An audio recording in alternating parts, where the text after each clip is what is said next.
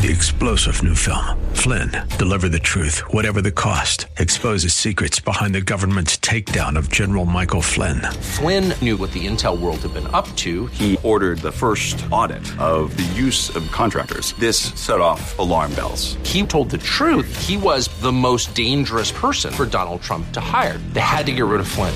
Flynn, deliver the truth, whatever the cost. Available now. Watch it today. Go to salemnow.com. salemnow.com.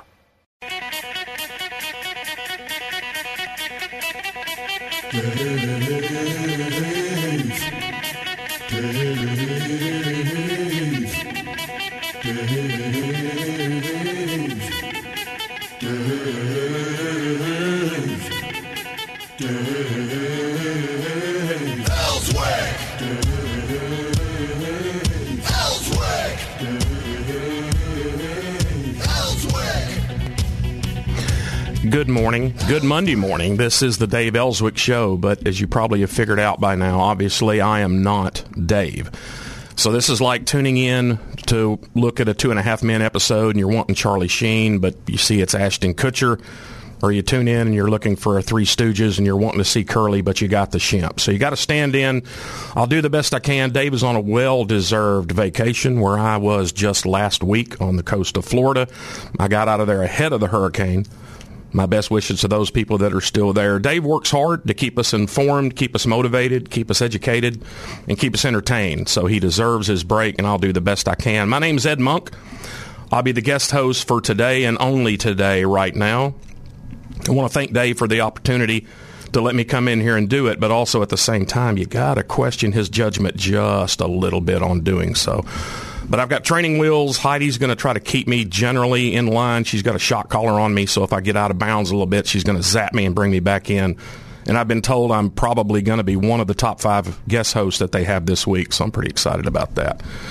So a little bit about me. I've been on Dave's show a lot from time to time, but this is my first time guest hosting. I was born and raised in Whitehall, about 30 miles south of Little Rock. Great place, absolutely great place to grow up and live. It still is. It's safe. It's friendly. The whole city is filled with volunteers that keep the city running great. And my whole adult life being away from there, once I moved away, I would always tell people there's a whole lot right about Whitehall, about everything there and growing up there. After graduating from Whitehall High School in 83, I spent 4 years hard labor at the military academy at West Point. If you have any questions about that place, feel free to call in and ask, but understand everything I know about it is over 30 years old. It's kind of like prison, but the food's better and the uniforms are nicer. After graduating there, I was commissioned as a second lieutenant in the Army as an armor officer, so specializing in tanks and cavalry. And I spent just a little over 20 years as a commissioned officer in the Army, retiring in 2007. I was stationed at Fort Knox, Kentucky 4 times, Germany once. That was my first assignment as a lieutenant for 3.5 years in Baumholder, Germany, with the 8th Infantry Division. Then I was in Texas at Fort Hood, where I commanded a tank company in the 1st Cavalry Division. I was stationed in California twice, once at the Presidio of San Francisco, and then in the National Training Center at Fort Irwin, which is close to Barstow, California in the south. I was at Fort Lewis, Washington, Fort Monroe, Virginia, Fort Leavenworth, Kansas, and that was for an assignment, not to be in prison there. And then thanks to you people, thanks to the taxpayers, I had one all-expenses-paid trip to Iraq in 2006. So that's the places I've been. I retired as a lieutenant colonel in 2007 as a cavalry squadron commander. When I retired from the Army, I taught high school for 4 years in both Kentucky, in a very great school district in Kentucky, and I taught 1 year here in Arkansas. I was a deputy sheriff in Louisville, Kentucky for a couple of years before I moved down here. I'm now a part-time police officer in Whitehall. And along with my brother, we own and operate Last Resort Firearms Training just outside the city limits of Whitehall, in the Whitehall area. So that's a little bit about me. My plan for this morning, we're going to start talking about defensive handgun use and training, because that's kind of in my wheelhouse for that, both in the home and for those of us who carry outside the home. We'll just talk about some of the basics, and what I'd really like to do is counter some of the comments that we often hear from students and people that we kind of have to address. Then maybe talk about the active shooter threat, and so that's something I've specialized in and I've studied pretty hard for like the last 15 years or so. It's something that we as a nation talk about an awful lot, especially right after big attacks, but we don't really do anything about it. And that's why that's not getting any better. And that's kind of a crusade I'm on, is to try to make the results of active shooter attacks better, meaning fewer victims. Since Uvalde, I've been traveling quite a bit all over the country providing training, and my calendar is still full for that. We'll talk about that when we get to it. Then from the 9 to 10 a.m. hour, my brother, Mike Monk, will call in, and he'll talk about precision rifle classes that he provides for those interested in that kind of foolishness of using Ouija boards and bloody chicken's foot and all the voodoo that's required to use scopes and rifles and hit things at long ranges. I don't do that foolishness, but for those of you who do, he'll call in and talk a little bit about that. So for guns, we own Last Resort Firearms Training just north of Whitehall. We train people in defensive gun use. 90% plus of what we deal with is with handguns. We do the class required for the concealed carry license, the enhancement of the carry license. We host a defensive handgun match once a month. So this is an event where you show up and you get to train more dynamically. So you're drawing your gun from a holster, shooting multiple targets multiple times, sometimes shooting on the move, sometimes shooting from behind cover, sometimes shooting one-handed. So it's much more dynamic than just standing there and shooting like people do on most ranges. And it is a competition, but people say, well, I'm not good enough to shoot in a competition. And we say, well, don't think of it as a competition. Think of it as just a way to allow you and require you to use your pistol in a more dynamic, realistic way for those of us that carry outside the home. You don't even have to look at the scores if you don't want to. But you're graded, you're scored in that match on a balance of accuracy and speed, and that's what kind of a gunfight is the balance of accuracy and speed. We do a lot of private lessons, and that can range a wide variety of skill levels and skills. So we do a lot of very basic people that don't even have a gun yet, but they want to come learn more about it before they make the decision to get one and the decision of which gun to get. And that's very important, because a lot of times if you go to buy a gun, you get what looks good, what feels good in your hand in the gun store, or the gun that the worker, the person at the gun store wanted you to buy. No one goes out and buys. Hopefully, not many people will go out and buy an expensive car and make the decision of what car to get simply by sitting in it in the showroom. You want to take it out and drive it and feel what it's like to drive it in the highway, on the city, going up hills, going around curves. And so it's important when you make a decision of what gun to get, to actually what we call test drive it, which is shoot it. Because how a gun feels in your hand, just holding it, is quite a bit different than how it feels when you're shooting it. So a lot of our private lessons are for basic level beginner people, or it could have been someone who's just purchased a gun and wants to learn more about it and get more comfortable with it.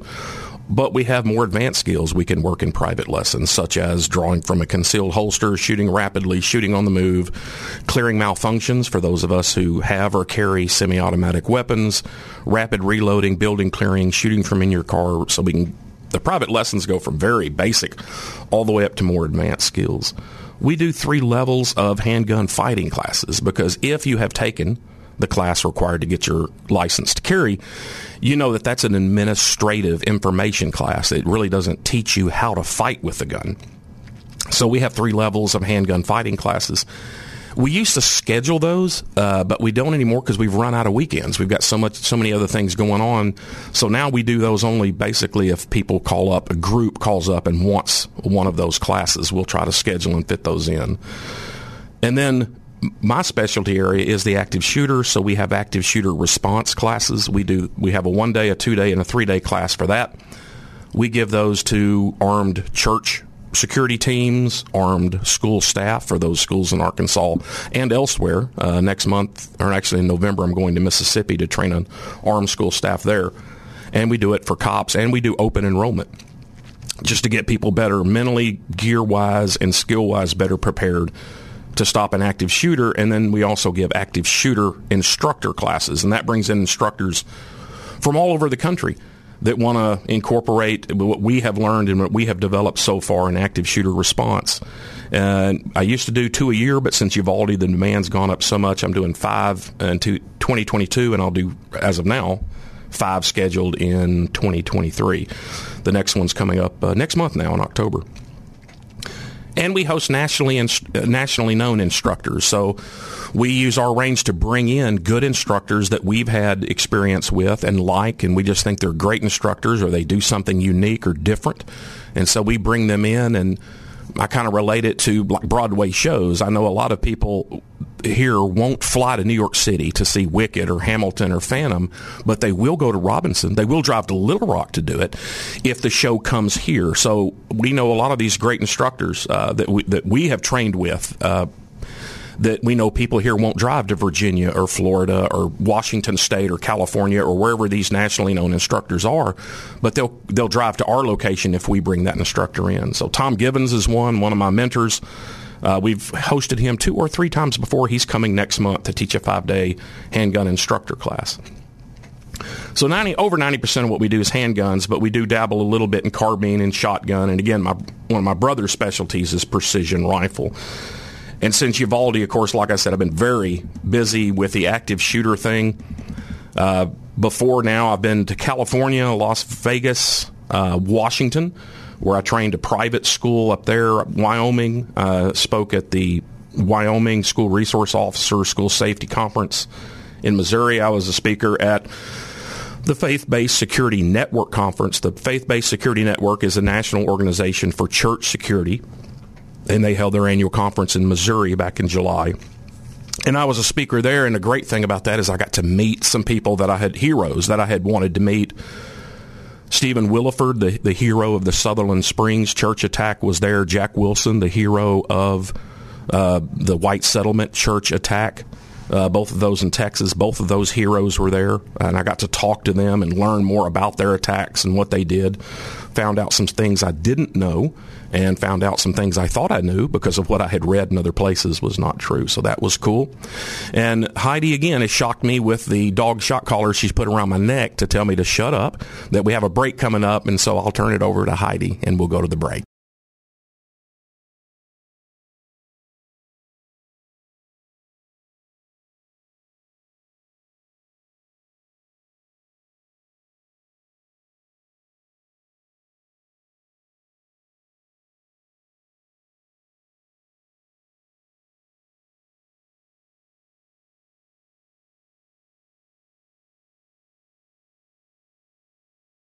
I hope it's somewhat stimulating, but it's not with Dave.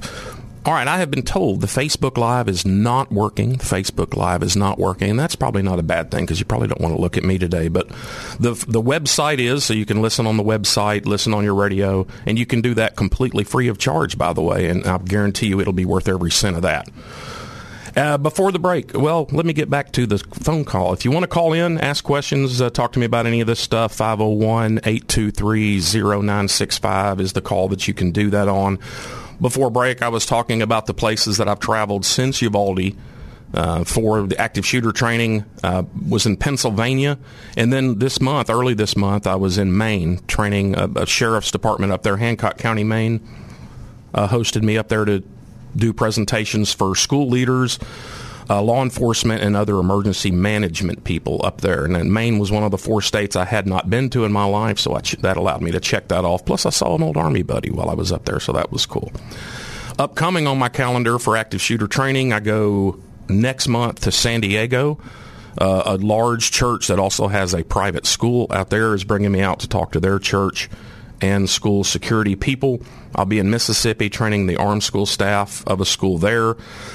I'll go to Iowa first to speak at a college, and then to speak to a group in Des Moines, and then also while I'm up there, I'll take a trip over to Omaha and speak to a group there. In Nashville, a big online and retail store called the Glock Store used to be in California. They moved about a year ago to Nashville to get to Free America. And I will be in Nashville at the Glock Store in January, giving presentations there. Tentatively in Quincy, Washington, which is right about in the middle, pretty much in nowhere. Tentatively, I'll be going there in February. I'll be in Austin to speak at the annual conference of the Texas State Rifle Association. I'm going to go to Poughkeepsie, New York in March. A fire chief that was at one of my presentations in Pennsylvania from Poughkeepsie, New York, was there, and now he's invited me up to Poughkeepsie to give presentations to their emergency management, EMS, fire, and police department, and that's only about an hour north of West Point. I'm a little scared of going back up there that they'll revoke my parole and put me back in, but as of now, I'm going to go up. Oregon, south of Portland, there's a big gun club up there that's going to bring me up to do several days of training, which is going to include live fire. In March, I'll be a speaker for the third time at the Alita Conference in St. Louis, which is the International Law Enforcement Educators and Trainers Association, and then at the National Tactical Conference in Dallas. So that's what I have on my calendar coming up for active shooter training. But talking just about guns, self-defense guns, let's talk about just choosing a handgun. Now, this is what we found is counterintuitive to a lot of people because they'll say, well, I'm thinking about just getting something small and easy to shoot. Those two things don't coexist. That's like saying I want a huge truck or a huge SUV that gets great gas mileage. Those two things don't coexist right now. And what seems to be counterintuitive to a lot of people is bigger guns are actually easier to fight with. Now, if you have really small hands, then the biggest handguns may be too big for you, but without that, bigger guns are better, and that's why if you look at all police uniform, they're carrying larger, what we call service size handguns, because they are the easiest to fight with. You can get all of your hands on them, so you can control them better. The parts are bigger, so it's easier to manipulate. The sights are bigger, so they grab your eyes. You don't have to hunt for the sights. They're very easy to pick up and use. The gun is just easier to manipulate, whether you're working the slide, loading the magazine, hitting the magazine release button, or any of the other things on the gun. A bigger gun takes the recoil better, meaning if you're the shooter, the bigger the gun, even though you're shooting the same ammunition with the same force, the bigger the gun, the heavier the gun, the less recoil you'll feel because the force of the recoil is coming back over a wider space on your hands. And then, of course, capacity. The bigger guns hold more ammo. So by every measurable standard, a bigger gun is a better gun, an easier gun to fight with more effectively than a smaller gun. So if someone says, I'm looking for a gun just for home defense, it won't leave the home, then you want to go big. Because wherever that gun's going to be, a drawer, the nightstand, wherever it is you keep that gun at home, your furniture does not care how big that gun is. So maximize it to get the best possible gun. So go big if it's just going to be a home gun. But now a subset of defensive handguns is a gun you'll carry. That probably is going to make a difference because while your furniture doesn't care how big your gun at home is, most of us do care how big the gun is that we're carrying. The weight, the bulk, the ability to conceal it, most of us care. So what we generally say is start with the biggest gun and ask yourself, am I the one you would have for home? And say, am I willing to carry this concealed 7 days a week for the rest of my life?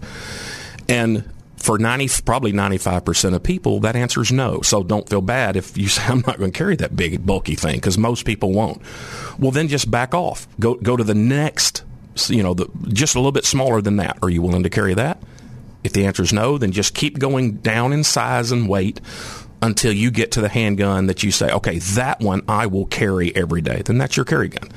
It's not quite as good as the biggest gun, but a good smaller gun that you're carrying really, really beats the better gun that you left at home because it's too big and bulky. And honestly, any gun is better than no gun if you're carrying it and you can get it out and use it. Any gun is 100 times better than a cell phone if you're carrying it and you're able to get it out and put it to use. Another thing we hear is, what's a good gun for a woman? Well, that doesn't really exist. Guns aren't masculine or feminine. They're just a tool. And if we were going to split up and play a rugby game, then there's a great difference between males and females, and males just have a huge advantage in that. But not shooting a gun. Shooting a gun is holding something and moving one finger. That's not a masculine thing or a feminine thing. So there isn't a gun that's good for women. It's just the gun that's good for the individual. Unfortunately, a lot of times people in gun stores, gun people, husbands, whatever, they'll try to push women toward revolvers. The only selling point to revolvers is they're simple. They're extremely simple in how to operate, but they're much harder to fight with. And that's why when I was a young person, a young man, back in the 70s and 80s, almost every uniformed cop you saw was carrying a revolver, because that's really the technology of the time. But you never see a cop carrying a revolver today, and that's because we have better technology. You don't see cops patrolling in 1965 Buicks because we have better technology today. So don't push a woman towards a revolver because that's a gun for a woman. Push a male or a female toward the gun that's best for them. The two biggest traits you want in a gun are they're simple and they're reliable. They're simple and they're reliable. And there are some name brands that are less reliable than normal.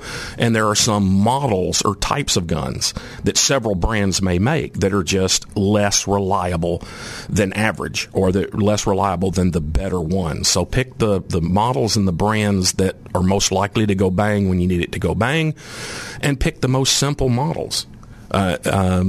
So things like thumb safeties, and this is another counterintuitive thing. Well, I want a safety on my gun because it'll make the gun safe. No, not necessarily. Millions of cops carried revolvers for 100 years in our country that never had a safety on them, and we didn't need one. Most handguns don't need a safety. So pick one that doesn't need one, that doesn't have one, so that's one less thing you got to worry about doing. And then decockers. If you don't know what a decocker is, then that tells you don't need it on the gun. It's one more thing you have to know about, work, and do under stress. So don't do that. And then lasers. There's some fascination with lasers. They're cool. They're high-tech. And they think, well, if I use a laser, I can't miss. Yeah, you can. We don't generally miss because we can't line up the gun. We miss because our hand movement while we pull the trigger pulls the gun back off. So you just want a simple gun that all you have to do is get it out of the holster and put it to work with a lot of extra stuff. So we'll get back and talk more about this in just a little bit.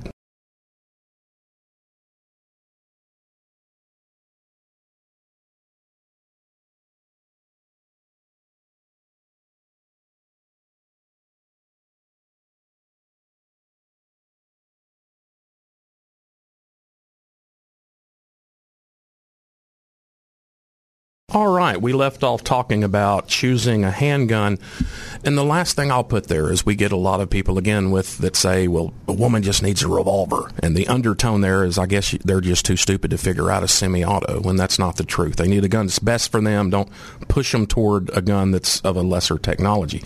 Another thing we'll hear with women, but anybody, they'll say, well, the best home defense gun is a shotgun. You just get your wife a shotgun. Okay, shotguns, if loaded with buckshot or slug, if you get a good hit, that is devastating. That is a devastating stopping round. But a shotgun takes two hands to manipulate and fire and use.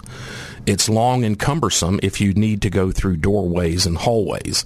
The capacity is very small, meaning ammunition. You've probably only got 4 or 5, maybe 6 rounds in it. Now, if you get a hit with one of those, it's devastating. But you have a low capacity. The recoil on shotguns is pretty severe. And one of the biggest reasons they say give someone a shotgun who's lesser trained is the assumption there is, well, the shot spreads out, so you don't really have to be good. You don't have to aim because the buckshot will spread out. So you just have to generally point it in the general direction of the person and pull the trigger, and that's not true. It's true at 30 yards, but if it's a home defense gun, most rooms are not wider than 7 yards. If you get a home shotgun and you put buckshot in it and shoot it at a piece of cardboard at 7 yards, that group's not going to be bigger than 2 inches wide. It's very narrow, so you actually have to aim it inside of a house, just like a rifle, just like a handgun.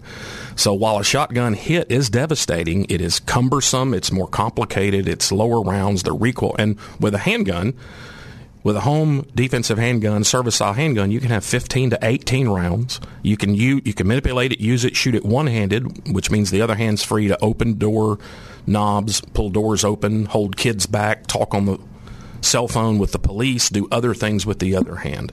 So just be wary when they say shotgun's the best home defense weapon. If you have one and you know how to use it, they can be devastating, but they're not necessarily the easiest for most people to use. Other things that we hear all the time when we're talking about the capacity, say, of a self-defense handgun, whether it's a home gun or you're carrying it in public, how many rounds? This one holds 8, this one holds 11, this one holds 15. And we'll usually get the guy that says, well, if you know what you're doing, you're only going to need one. So the capacity doesn't matter. Oh, really? Let's watch some videos. And because in our country over the last 20 years, in public places, other than in a public restroom, pretty much it's hard to find a place you can go where you're not on a security camera somewhere. So because of that, we have thousands of videos of people shooting each other in criminal acts.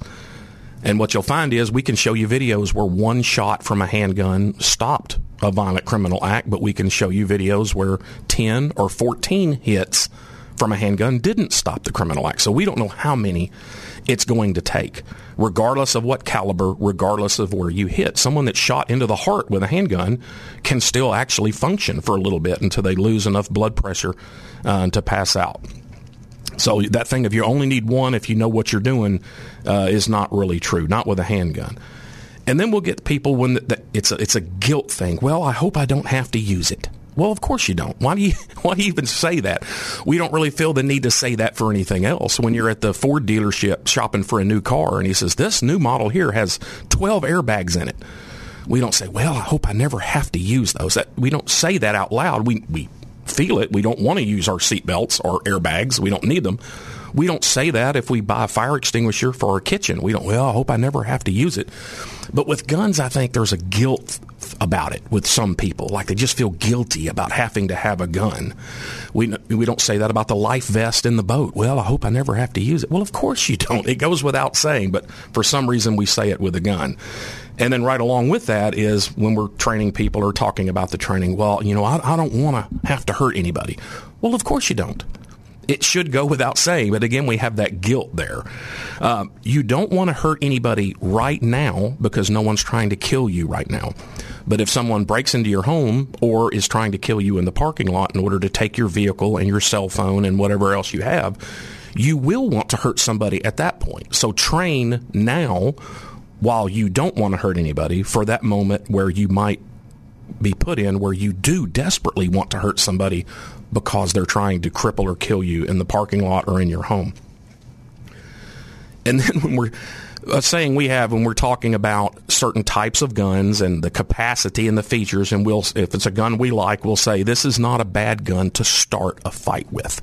And they'll look at us and say, whoa, now I don't intend on starting any fight. And we say, well, you might better rethink that, especially if you carry a gun in public. Because the way it will probably happen is the person who attacks you, they will start the confrontation, but probably they will not start the fight. They will start interaction with you. They'll produce a weapon, and they'll give you a threat that they will use the weapon if they don't get what they want. They haven't really fought you yet. They've just started the interaction with a threat. So if there's going to be a fight at that point, it's probably because you will decide to start it and when to start it. So you got to get people's minds right. And if they're carrying a gun, it's because they may decide, I am going to draw this thing out and turn this interaction, this threat, this potential fight into a fight and put it into my favor. And then we'll meet people that they've had their license for 20 years. Well, what are you carrying right now? Well, I'm not really carrying. I don't really carry. They'll either say, well, sometimes I have it in the truck. Or, well, I only carry it if I'm going to go to a bad place or I think I'm going to need it. Well, if there's a place you think you're going to need your gun, don't go there. Why would you even go to a place where you think you're going to need your gun? The reason we carry them all the time is the reason I carry that seatbelt all the time. And the seatbelt, I think, is just a great comparison, a great analogy. The seatbelt in a car is an inconvenient, uncomfortable thing. Why would we put up and use intentionally something that's inconvenient and uncomfortable? Because if something goes against us, if the dice rolls against us, if the drunk driver or the texting teenager smacks into us unexpectedly, nothing can save our life like that uncomfortable, inconvenient thing. And that's exactly like the gun that you carry. It's not an ego thing. It's not a macho thing. It's really a pain in the rear. It's extra weight. It's just cumbersome. There's legal problems with it. But the reason we put up with all of that is because if we get attacked, it's just going to be us and them. No one else will be there to help us. And so we put up with the inconvenience and the uncomfortableness so that we can have the best tool possible to save our life when we get there. I'll only carry it if I think I'll need it. A lot of people go through the trouble, the money, the time to get their license, and then they don't carry. Now, that works out for most people because most people aren't going to get attacked. Just like I've not worn my seatbelt sometimes, and it's worked out for me because I didn't get in a car accident when I wasn't wearing my seatbelt.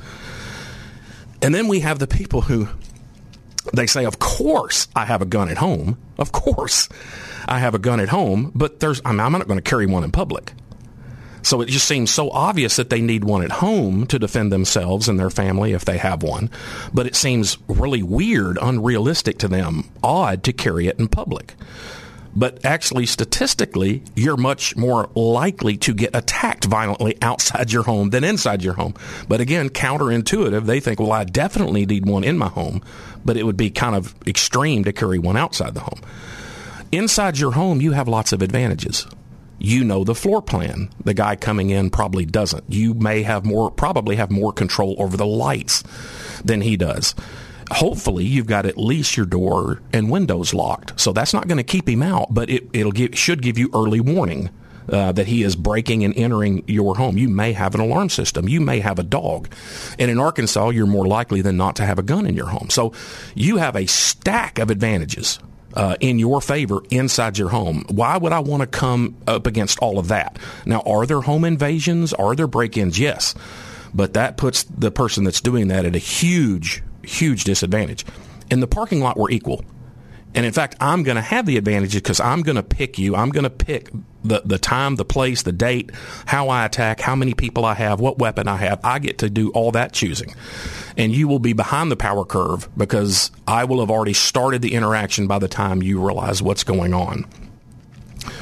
So it's, again, counterintuitive if people say, oh, I don't carry one outside the home, but of course I've got one in the home. You're more likely to get attacked outside the home.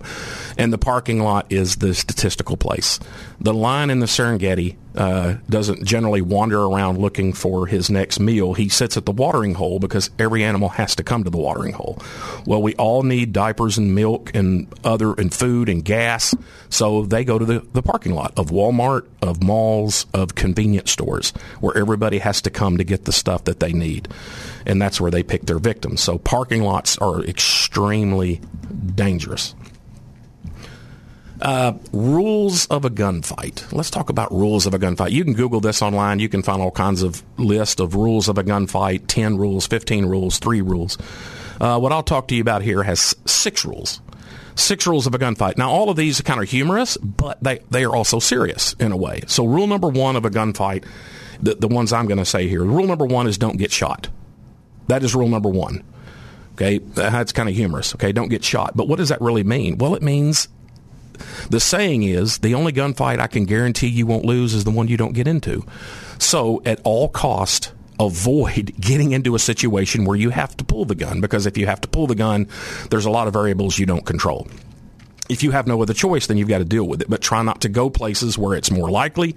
If you see things starting to go possibly bad, then leave. Okay? Be aware so that you can see things coming. You can see things progressing. You can predict what might happen. And if you absolutely cannot avoid the fight, one of the greatest advantages you can have is to have 2, 3, or 4 seconds of advance notice that it's coming, because you can mentally prepare, run through your options, choose your least worst option, and position yourself to have greater advantage. So rule number 1 is don't get shot. Rule number 2, have a gun. If you're going to be in a gunfight, you probably want to have a gun. And then in parentheses there is have a loaded gun. Okay, have a gun. Don't bring a knife or something else to a gunfight if there's going to be a gunfight that you cannot avoid. Rule number 3, you can't miss fast enough to win. Right? So a gunfight is a balance of accuracy and speed. Both matter. And which one matters more depends on how close you are. But you just can't do what we call do a mag dump, just shoot ammo in that general direction. You have to hit. Why? Because misses won't hurt him, hits will, but more importantly, solid hits into the center of the body with hollow point handgun rounds have a very real chance of staying in that person's body, which means they won't keep traveling and hit something else. Those of us who train are used to training on an artificial sterile range where whether we hit or miss our intended target, our bullets are safely trapped in a wall of dirt or some other kind of bullet trap if it's an indoor range. And in the Walmart parking lot, there is nothing there to trap your bullet if your bullet doesn't stay in the person that you're shooting. Inside your home, if you have other people in your home, or if you live in an apartment or a condo and share a wall or two or three with other families and other people, then misses not only don't stop the person who's trying to kill you, but they have a devastating effect on other people. The saying is, in a gunfight, there are no misses. There are only unintended hits. So you can't miss fast enough to win. And if you're under this kind of stress, remember, the gun's not coming out unless you think there's an immediate threat to your life. That's pretty severe stress. Under that kind of stress, your brain is screaming, go faster, go faster, go faster, because time's important. And part of training is calming yourself down and staying in control of your emotions and going fast, but not so fast that you don't control your physical skills. We call that outrunning your headlights. Rule number 4 is anything worth shooting once is worth shooting twice. So again, if you have to shoot another human who's trying to kill you, I can't tell you how many hits it's going to take from your handgun to stop that person's violent actions against you. It might be 1, 14 might not be enough. So if they force you by their actions to shoot them to stay alive, then be ready to shoot them a lot. Ammo is inexpensive. Your life is extremely expensive. Okay. 2 more. Number 5 is owning a piano does not make you a musician, just like owning a gun does not make you armed. So if I inherited my great-grandmother's grand piano, it would look beautiful in my living room, but I don't know how to play it. So all I could do is look at it. People, you can carry a gun, you can own a gun, you can have it in your home, but the gun's not a force field that will keep bad things from happening, keep you from getting attacked, and the gun will do nothing by itself. It's not a player piano. It won't play itself. The gun won't play itself. So you have to know how to play your gun. And a lot of men get caught up in their ego and make some assumptions that aren't true. Like, well, I'm a man, so I know how to use a gun. No, it's a mechanical tool if you don't know how to use another kind of mechanical tool. Just being a man doesn't mean you don't pop out of the womb knowing how to shoot a gun or fight with a gun. Well, or serving in the military. Right? I've 24 years active duty in the military. Just because you served in the military doesn't mean you know how to fight with a handgun.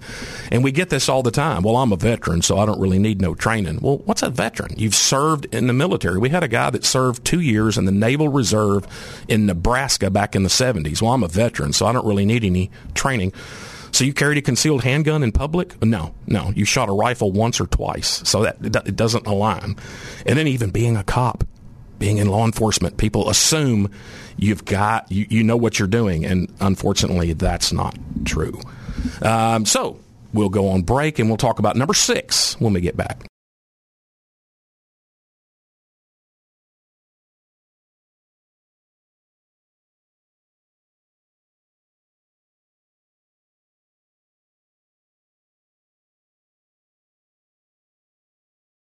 All right, so we left off with the 6 rules of a gunfight. We got to 5. Number 6 is kind of a question. The question is, how much time do you have to stop a deadly threat? Well, the answer is the rest of your life. So again, a little humorous play there, but it's true. Most people that have gone out and shot, time was not a factor. In fact, they probably took a lot of time trying to get the absolute best hits. And that's, again, the gunfight is a balance of accuracy and speed. And especially if we're talking about the parking lot attack, it's probably going to be very, very close. And the only reason you would draw the gun out is because you had a reasonable fear of death or serious bodily harm very close to you. So time is a factor. You have the rest of your life. So speed is important of getting the gun. Once you make the decision, getting the gun out and getting all hits very quickly. That's important. So how do we train for this kind of stuff? The goals of training. So we have 5 goals of training, and the first one is what most people overlook, and that's mindset, mental preparedness. Most people go straight to the hardware, and they bypass the software. Most people, when they get into this, want to talk about guns and bullets and ammo and holsters and all of the hardware, and they forget the mindset. Or the cool hand Luke Warden, you got to get your mind right.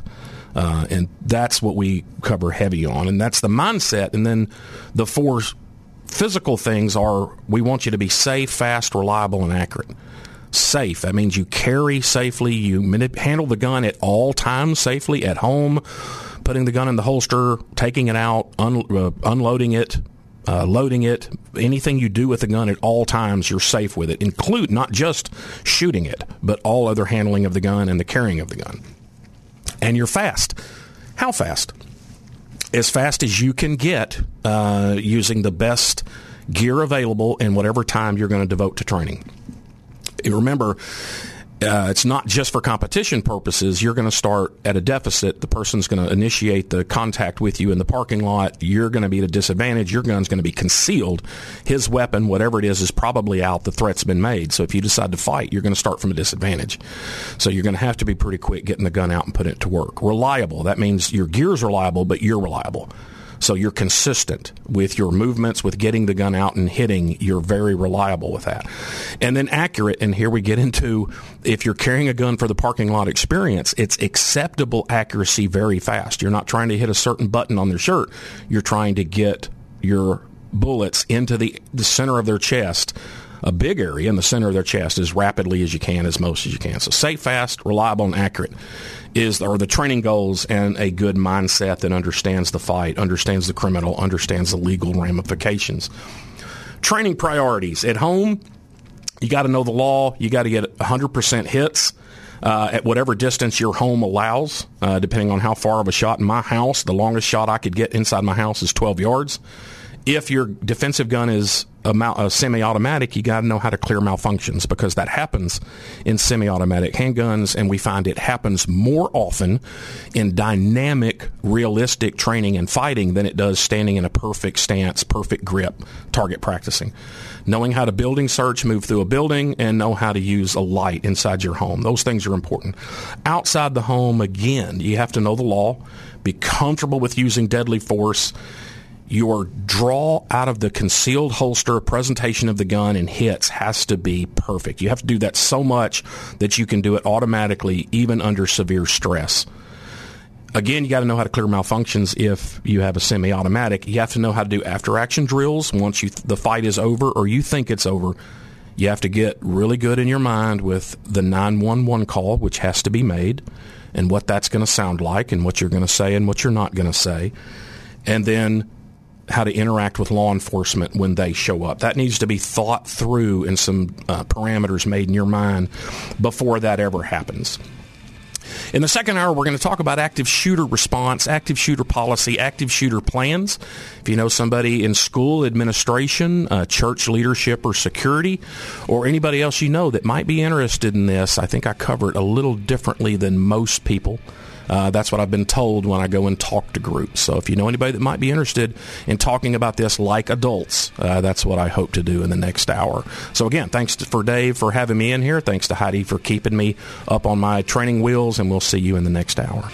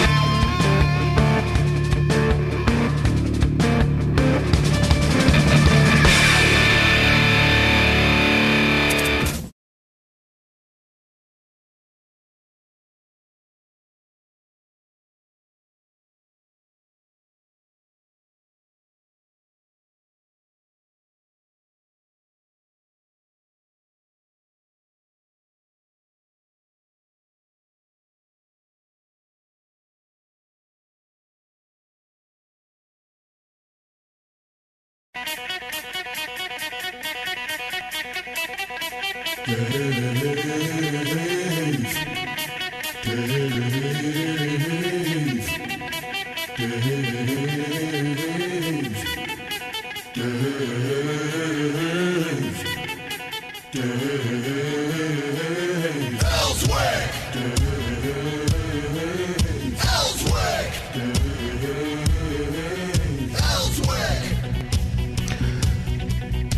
morning again. Good Monday morning. And again, this is not Dave Elswick, unfortunately. It's Ed Monk, guest hosting for Dave today and today only.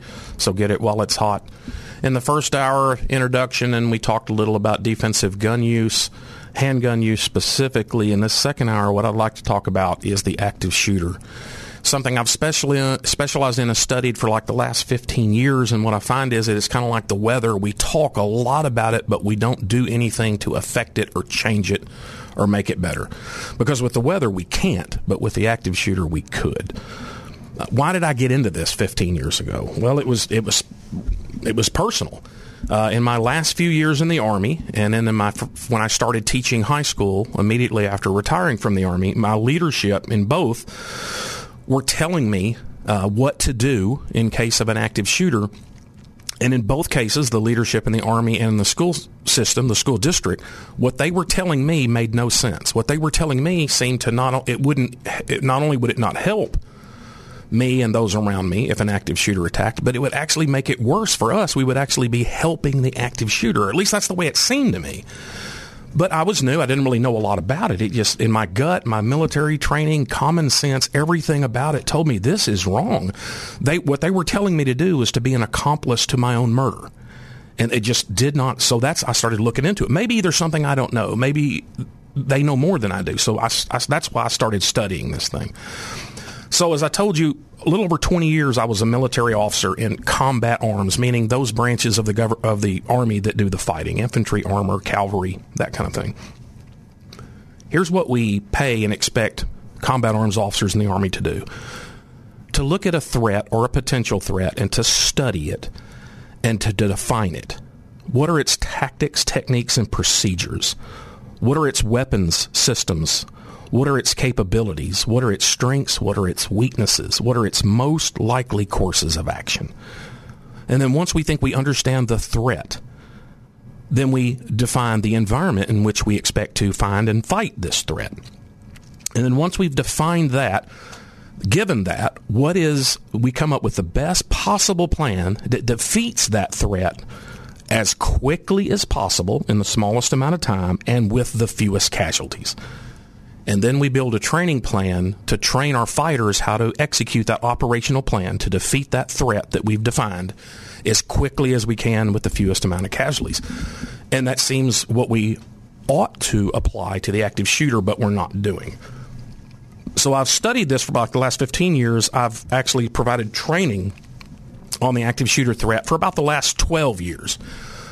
The most common thing I do with it is I give presentations to educate people on the active shooter, the attack, the attacker, what's most likely to happen in different situations, because the attack starts differently depending on whether you're at a high school or an elementary school or a church or a business. So what's most likely to happen in any given location, the three options for organizations such as churches, schools, colleges, businesses, and then the three options for individuals, wherever you might be when one of these things kicks off. And then how to best prepare and train for this if it happens. I speak to public groups, just open to the public. Anybody can come, things like Rotary clubs and other public civic organizations. Talk to a lot of schools, some colleges, a lot of churches, some businesses. I just did a hospital in Little Rock a couple of months ago. And a lot to law enforcement agencies. So with them, I've actually developed a specific one called Critical Lessons Learned for Law Enforcement on Active Shooter Attacks, where I look specifically at law enforcement lessons learned. And then I also have a presentation on range training. What I have developed, what I have found to be the best way to train people, armed people, to how to respond to active shooters, the range training methodology I use. And that's the two that I usually give when I'm talking to a law enforcement audience. And I will cater my presentation to the audience that I'm talking to. So if I'm talking to a school, I will show more school attacks and talk more specifically about how they differ. If I'm talking to a church, I'll more church attacks and talk about how the active shooters are different there. I also do consulting. I go in with schools and other businesses, and I have basically a 3-step plan. The first is the presentation on the threat and the options and how to execute them. And then the next 2 steps, I can either stay with them and do, or I can tell them how to do it and they can do it after I leave. The second step is a tabletop where we lay a floor plan of the building on a table, or more modern times, if it's a big audience, we project it up on a screen. And we look at each location, starting with the most likely place. If an attack happens here, and then for all of you, no matter where you are in the building, what do you do if an attack starts here? Now, what do you do if an attack starts here?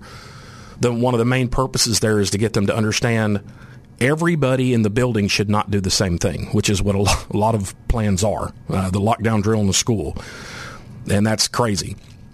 The person close to the active shooter probably should do something different than the person farthest away from the active shooter. So that tabletop exercise with the floor plan gets them to understand I have 3 options, and depending on where I am in relation to the active shooter and my abilities in the building will determine what's best for me at any given time.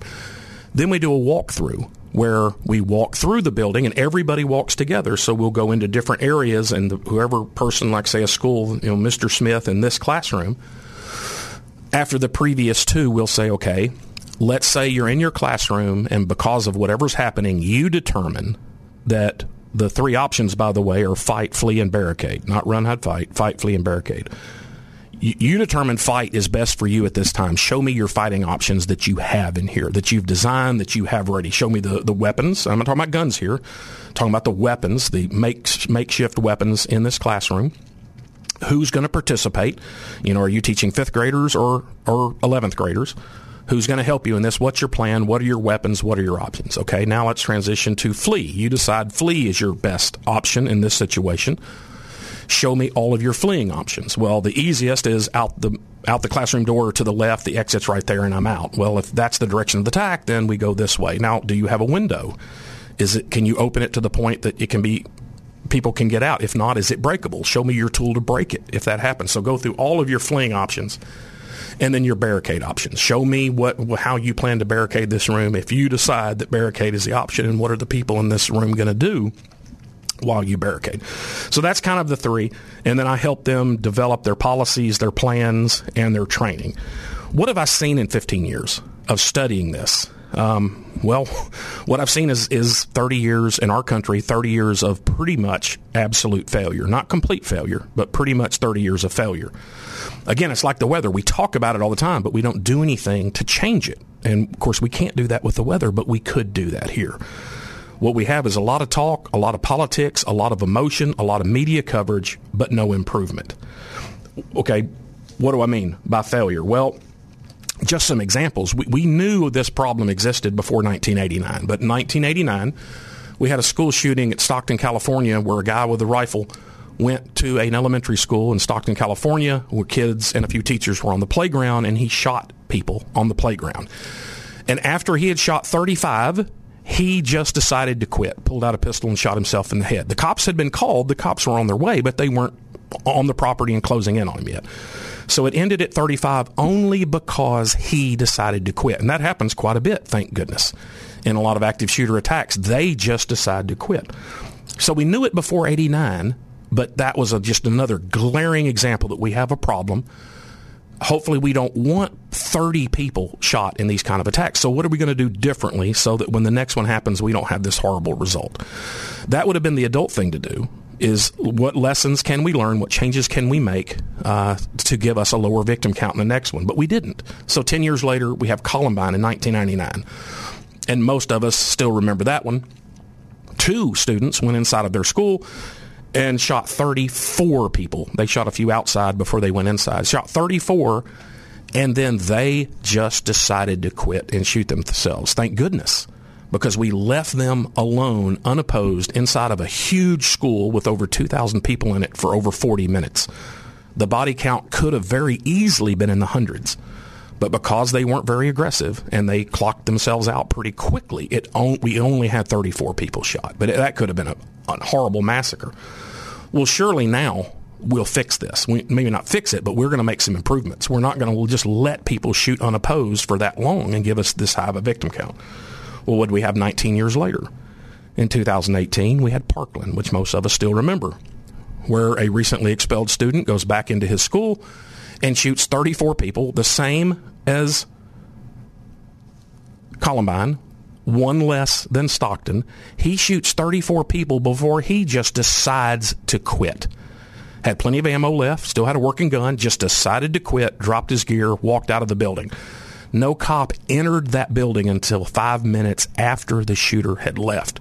So he only got 34. He could have very easily gotten a 50, 60 if he'd have kept shooting for those 5 minutes. The cops thought he was in the building when they went in.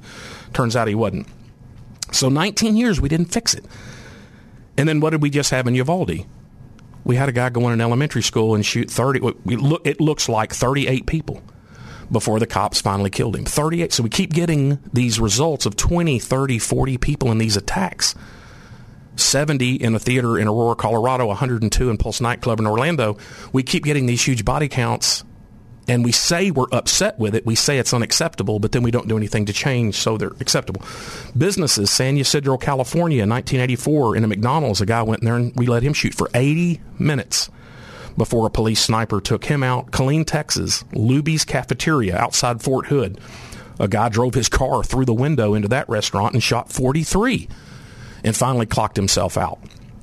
I moved to Killeen just a few months after that happened when I got assigned to Fort Hood. Orlando, Pulse nightclub in Florida, 2016. A guy went in there. We left him in there for over 3 hours. Now, luckily, his gun malfunctioned at 17 minutes, and so he only shot for 17 minutes of the 3 hours we left him in there. So we really lucked out there, but he got 102 people. How many would it have been had his gun not malfunctioned? And then El Paso, Walmart in 2019, 46. A guy went into a Walmart with a rifle, shot 46 people until he just decided to quit, walked out to his car, sat in his car, and as the cops started showing up, eventually got out and walked up to a cop and gave himself up. But that could have been in the 50s, 60s had he just kept shooting in the Walmart. But he didn't. Military bases. Fairchild Air Force Base, 1994, 26 people. Fort Bragg, North Carolina, 1995, 21 people. Fort Hood, the first of 2 active shooter attacks on Fort Hood, Texas, 2009, 43 people shot. So, yeah, failure. We keep having 20, 30, 40 or more people shot in this, and we're not fixing it. Why? Well, the cycle of failure that what I see occurs is normally we're asleep, and we're going to be that way here and again in a month or two if we don't have any more attacks. Here recently we weren't asleep because Uvalde woke us up, but generally we're asleep. We haven't had an attack in a while. We don't really care. We don't want to talk about it. We don't want to change our policies. Why should we? Because they're working fine because we don't have an attack. Then we have an attack like Uvalde. Well, that wakes us up. And then we get all excited and our hair catches on fire and we're shocked that this could happen again. And we're outraged that we could have this many people shot, and we're emotional, and there's people crying, and the media is covering it, and we're having memorial ceremonies, and politicians are using the emotions to push their agendas. We're blaming people and things and organizations. We're pointing fingers. The media is going crazy. The governor appoints task forces and commissions to study this problem, and they produce some kind of result, some kind of study. We buy products and adopt policy changes that don't help, but it makes us feel like we did something. So we buy some stuff, we change some policies, and having done some things, now we feel better. That, by God, we did something this time, and we pat ourselves in the back, and we push the snooze button, and we go back to sleep until the next attack. So that's the cycle we do, but it doesn't help. We talk about the weather, but we don't change it. And we'll continue with this active shooter problem and how to make it better after the break.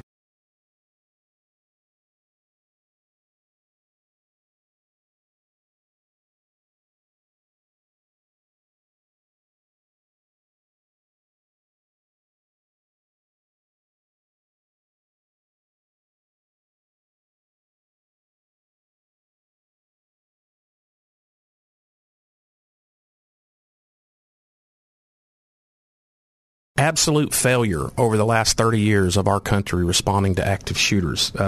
Puzzling as to why we won't do anything different, but it's obviously there. A last example, back in June of 21, I was asked to come be one of the speakers, one of the many, many speakers at the National School Safety Conference. And last year it was in New Orleans. This year it's in Orlando, I believe.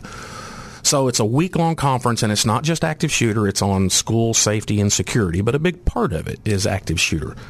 And so there's a week-long conference, and there's all kinds of choices of breakout sessions and classes and lectures and panel discussions that you can choose to go to on different topics. And there's hundreds of vendors there, companies that set up booths to try to sell stuff for school security to schools while they're there. And here, this really brought it home for me. About half the classes that you could go to that were active shooter related, about half of them dealt with what do we do before the attack, before the first shot of the attack, how to predict it, how to intervene, how to do a threat assessment, a risk assessment for the school, a safety assessment for the school, access to mental health, get kids to say something if they see something, lockdown drills. All those type of things were about half the classes you could go to, and about half the products that the vendors were trying to sell to schools dealt with before the attack. The other classes you could go to, the other half, and the other half of the vendor items there were what do we do after the attack? Accountability, evacuation, building clearing, rescue task force. Nobody there, except me, nobody there was talking about or selling products for how do we stop the attack in the first 30 seconds. Everything was about before and after the attack. Nobody was talking about how do we stop it quickly once it starts. Now, cops were talking about once we get there, how do we stop it quickly? But that's 5 minutes, 8 minutes down the road. That's what gives us 30 and 40 people shot. No one's talking about what we ought to all be talking about, which is how do we stop this thing in the first 30 seconds after it starts? Because stopping it in the first 30 seconds is the only thing that gives us a reasonable good chance of having low victim count. That is it. That is the only option, is stopping it in the first 30 seconds, but no one's talking about it. If you call 911, if the plan to stop the active shooter in your location requires a 911 call, you're guaranteed to have double-digit victims, meaning 10 or more. Why? Because the way it times out is by the time the first 911 operator understands the first phone call about this attack that's just started, we will already be past 10 victims by the time that takes place, because there's a 1 to 4 minute delay between the first shot and the first 911 call in an active shooter attack. So if your school, if your church, if your business, if the plan for that organization to stop an active shooter at your location requires a 911 call, you're guaranteed double-digit victims. That is huge. Now, how many will it be? Will it be 12, 27, 96? I can't tell you. There's too many variables. But I can tell you you'll be past 10. So if you don't want double-digit victims, then the 911 call cannot be what stops the shooter. Now, we need to call 911 because we want cops and ambulances heading this way, but we want to stop it before they get here because that's the only way to get low numbers. So what I'll tell people is, show me an active shooter attack that was stopped because of a 911 call, the result of a 911 call, and ended in single-digit victims, 0 to 9. Show me one. And if it's not impossible, it's really, really hard because math, you can't beat math. And that's what gets this. So how can we stop it in the first 30 seconds? You can do it with a gun or without a gun. It used to say armed or unarmed, but I mean, you can arm yourself with a coffee pot, a fire extinguisher, a flagpole, anything around you, an improvised weapon. But you can do it with a gun and you can do it without a gun. It's your choice. But I can tell you what's more efficient. I can tell you what works the best. I can tell you what a cop is going to bring in there. He's not going to leave his gun in the car if he's responding to an active shooter attack, because we know what tool works best. When I talk to schools and churches, they almost always have really nice grass lawns, and I tell them you got to cut that grass, and there's all different ways to cut it, right? You could cut it with scissors. I've seen that done. You can cut your grass with scissors and get it done. You can cut it with the old rotary, mechanical, the oldie type push mower. You can cut it with a gas-powered mower, push mower, or you can cut it with a zero-turn driving lawnmower. All those ways will cut the grass, but some tools are better than others to get it done more quickly than others. And so we need to decide how we're going to stop it. Whether we use a gun or not, we got to stop it. We have to act aggressively to stop it if we want single-digit victims. And I've never met anybody that said they would rather have 20 than 8 when it comes to victims as a result of this. And so people will say, Ed, if you ask him to come talk to you, he's just going to push guns. He's a gun guy. He's going to push guns. Well, not really. What I'm pushing is single-digit victim count. The goal I suggest and do push to organizations, churches, schools, and businesses is to have a goal of their plan to get single-digit victims if an attack happens there. There's nothing you can do that can guarantee that, but there's things you can do that get you up in the 90+% chance of having that. So I want single-digit victims as an outcome of your plan. Not that you hope for it or you want it, but that you have a plan that's got an expectation to get it. The only way to get that is to do an immediate counterattack by the people there, the intended victims there, not people that are coming, but people that are there. And the best way I know to do that is with a gun. It's not the only way, but it's the best way. And it really comes down to this. Nobody wants a gun in the building on all the days the active shooter is not there. But everybody wants a gun there when the active shooter shows up. And you can't have both. You can't have both. So you have to make your plan based on what you want when the active shooter shows up, because once he shows up, you can't go back and change it. We have to be adults about this and plan for reality.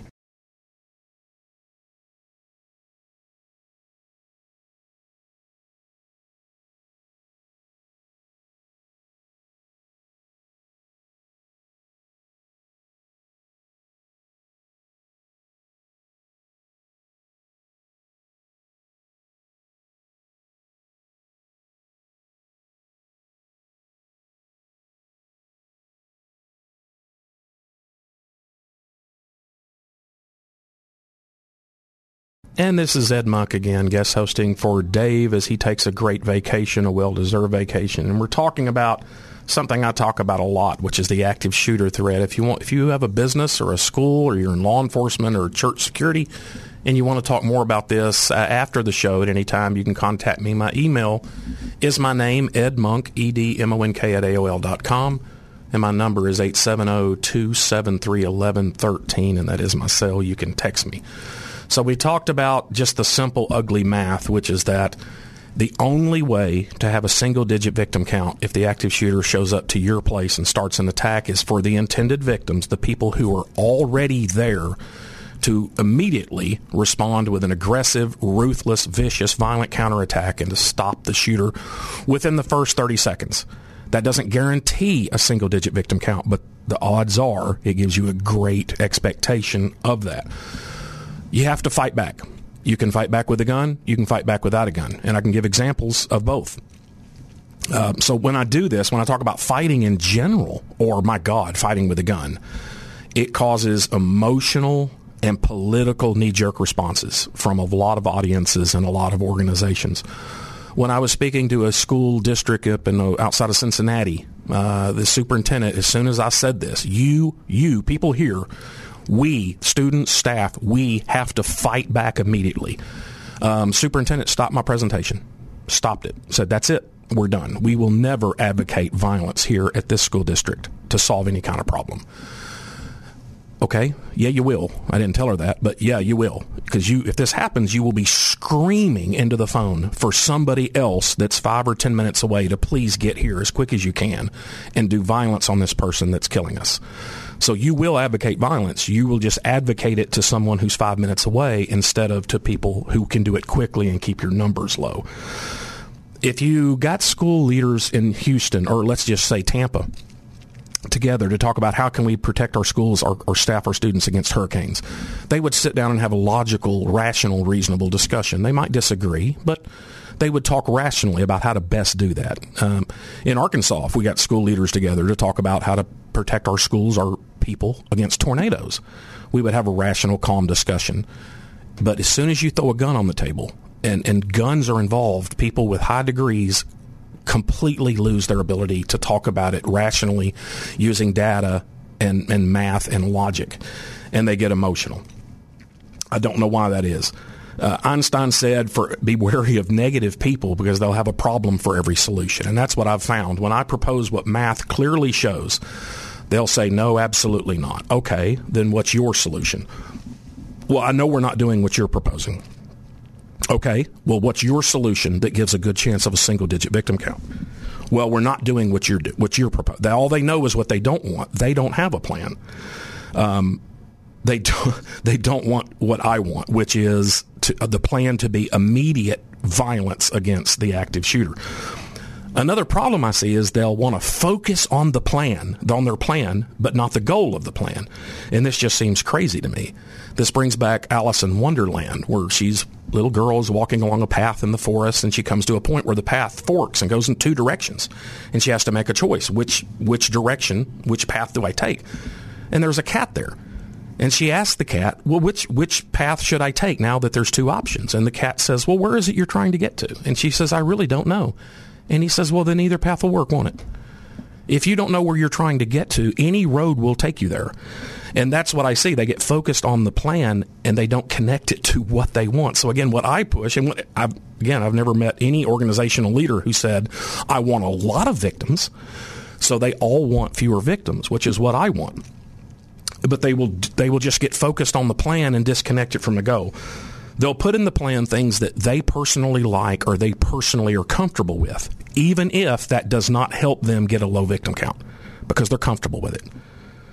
They'll do that's what other organizations, that's what other schools are doing, that's what these other churches are doing, but does it give you a reasonable expectation of a low victim count? For some reason, they haven't gone through that process. But if other people like us, if other organizations like us are doing the same thing, then that must be the right thing to do. And it's what we've always done. I could remember a principal saying, Ed, I hear what you're saying, but we've had our plan, the lockdown drill, for over 20 years, and it hasn't caused a problem. It's worked perfectly for us. Well, and that's because the active shooter hadn't showed up yet. That's like saying I never wear my seatbelt, and it's never caused me a problem, but that's because the drunk driver hadn't hit you yet. They want things that aren't controversial. They say, well, this is what the government website told us to do. Okay, but war game it through. Will doing what that government website told you to do, will that help you, give you a good chance of getting single-digit victims? And the answer is probably no. But that's how they build their plan, focusing on the plan and not on the goal. Okay, what I wanted you to do is do what gives you a very high expectation, a probability of getting a low victim count. And that's what people won't do. So questions that you can ask if we're talking about schools. Ask the school leadership, who is ultimately responsible for the safety of the employees and the students here in this school? If they tell you anything other than I am, if the superintendent, the principal, the school board, if they tell you anything other than I'm responsible, you got a problem.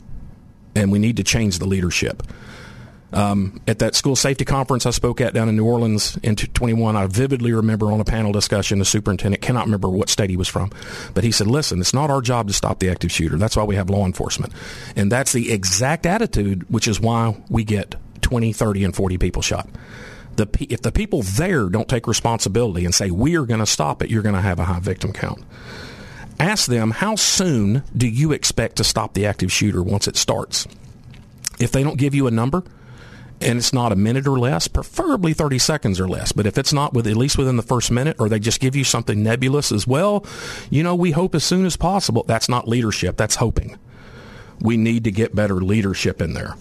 Does this school's plan to stop the active shooter require a 911 call? If the answer is yes, you need to change your leadership. Because if we're going to wait on the call and what the call produces to stop him, we're going to have a high victim count. Not because it's what I want, it's because what math gives us. Well, we have a resource officer. We have a cop somewhere on campus, somewhere in the building. But what are the odds the shooter is going to start his attack right in front of the cop, the school resource officer who's there? What are those odds? Parkland had a resource officer, had been a cop for over 30 years. And by the time he got to the building where the shooting was happening, 24 people had already been shot. Now, he didn't go in. He's labeled as a coward, probably true. But it's not, had he not been a coward, no one would have died or no one would have got shot. Had that been the bravest cop in the world who rushed in and acted aggressively, we'd have still had 24 people shot because the attack didn't start right in front of him. He had to hear about it and then move over to the building where that took place.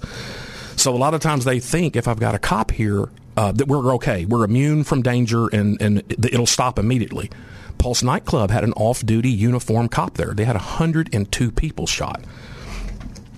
How do you plan to stop an attack at your school? In the cafeteria. If it's a high school, that's the most likely place it's going to start. Ask your principal, your superintendent, if an attack starts in our high school cafeteria before school or during lunch, what is the plan to stop it? And they will probably, in my experience, just blink at you. They don't have a plan because it's too hard. And so they just hope. that it doesn't happen. And it probably won't, but it will to somebody. What about on the playground for elementary? If for elementary, that's it, they're going to either shoot their way into the school or they're going to shoot your kids on the playground. What's your plan to protect the kids when they're out on the playground? What's your plan? And what a lot of them will do is they'll hide behind, well, we can't talk about that publicly because the shooter, we don't want them to know what our plan is. They'll hide behind that. But behind closed doors with concerned parents, they ought to be able to tell you what their plan is. A parent has not been an active shooter at a school yet. What about in the hallways? What about in the classrooms? Well, we have a lockdown drill. So the lockdown drill is an example of trying to hammer a round peg into a square hole. So when I was little and we still had the Cold War and the bomb and all that kind of stuff, we would get under the desk. The bomb drill was to get, the nuclear bomb drill was to get under the desk. So that may have had some protection. I don't know. But that was the drill for that threat. But then we shouldn't use that drill for another threat. What did the teacher, the school employee at Columbine in the library where most of the kids were shot, what did she tell the kids to do and keep screaming at them to do? And we heard this on the 911 line, to get under the tables, to stay under the tables. For some reason, that was in her head of something to do in an emergency, so that's what she reverted to. So when the shooters shot their way through the glass door and entered the media center in Columbine, what did they have? People huddled under the tables. What a great, unbelievable target. What an easy way for a shooter to take out people than all huddled up under their desk. That was 1999. What did the teacher in room 111 of Uvalde, the shooting we just had a couple of months ago, what did that teacher tell his kids to do? Get under the desk. Why are we still doing that? We should have never been doing it in the first place, and we say we learned our lessons from Columbine, but the memo didn't get to everybody. The same thing with the lockdown drill. Does a lockdown drill have value? It could. If little Eddie Monk, we think we got a tip. Somebody tattled and said, little Eddie Monk, we think he's got a gun in his backpack in his locker. Or we think he's got drugs in his locker. Okay, do a lockdown. Keep everybody where they are. Nobody goes to the bathroom. Nobody changes classes until we get the cops, the dog, whatever in here, and we resolve it. There's a purpose to do a lockdown. There's a convenience store near the school. There's a robbery. The robber gets away on foot. He may still be in the area. We do a lockdown. And guard the entrances so whatever the problem is outside the school building doesn't get inside the school building. But for an active shooter, the lockdown is an illusion. The lockdown won't work in the cafeteria. The lockdown will not work in the playground. What about the classrooms? Well, what Parkland showed us is if the doors aren't bulletproof and the walls aren't bulletproof, then being behind a locked door in a classroom, he shot 24 people on the first floor. 18 of those people he shot through the door. They were in their classroom behind a locked door. He was in the hallway. He shot through the door and shot 18 people inside their locked down room. If the walls aren't bulletproof and the doors aren't bulletproof, then a lockdown drill does not protect our kids and our teachers. It's an illusion of security. We'll talk more about this after the next break.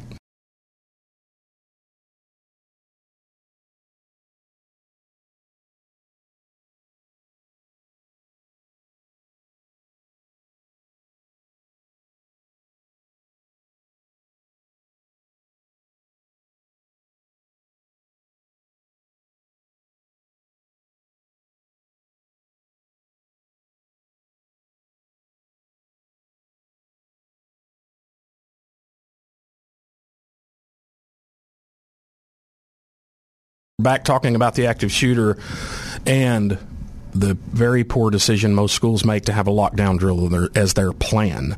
And this is, again, getting back to what I began with of when I became a school teacher. I was a 42-year-old retired lieutenant colonel from the Army, but I was a brand new snot-nosed rookie teacher. So my job was to shut up and listen and do what I was told.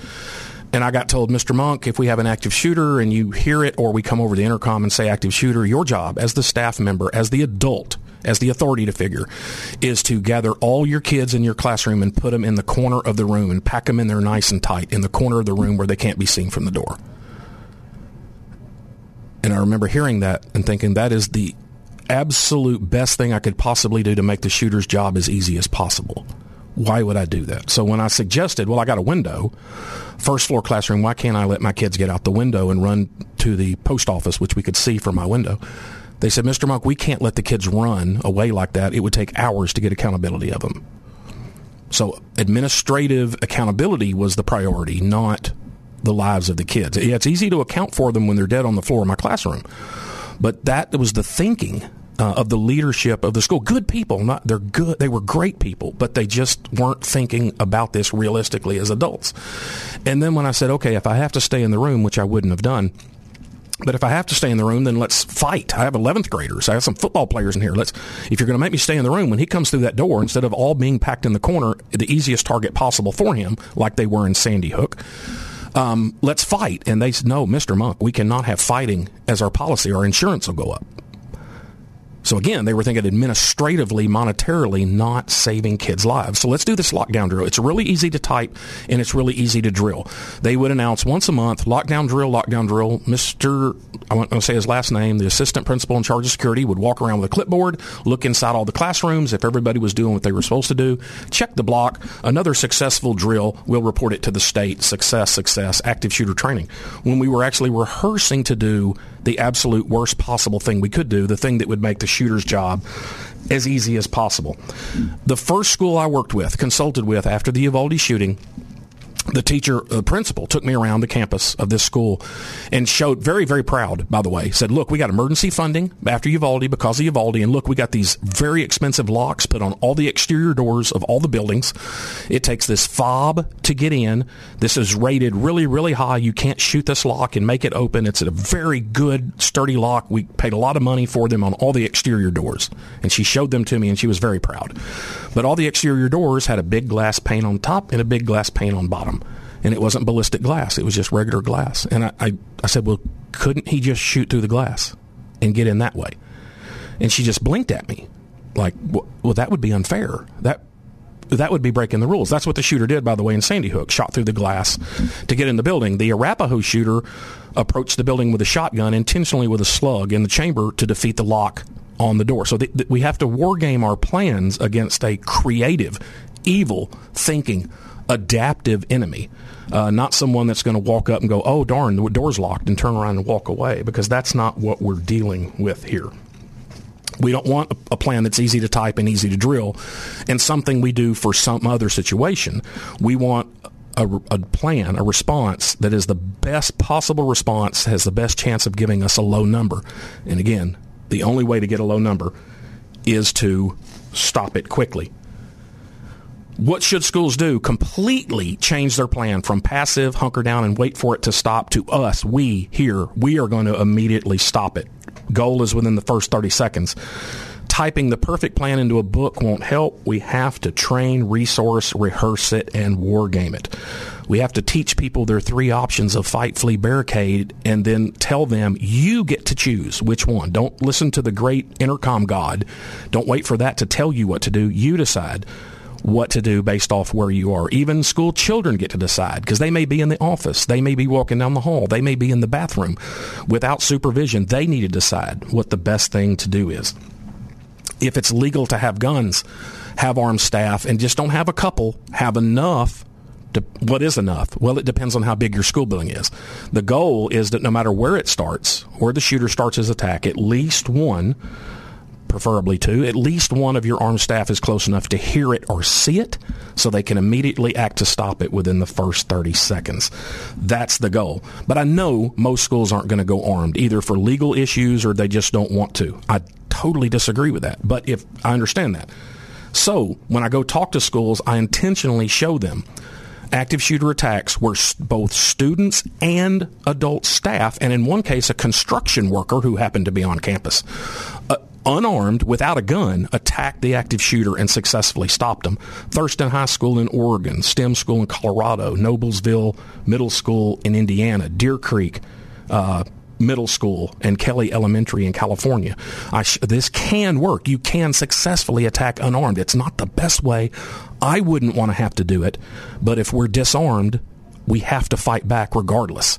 We can't cower in the corner or hide under the tables and wait for our turn to be shot.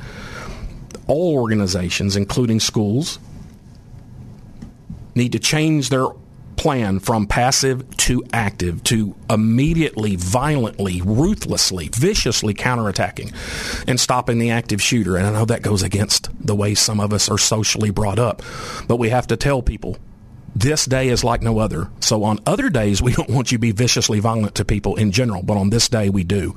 On other days, we don't want you breaking windows, but on this day, if it saves lives, that's what we want.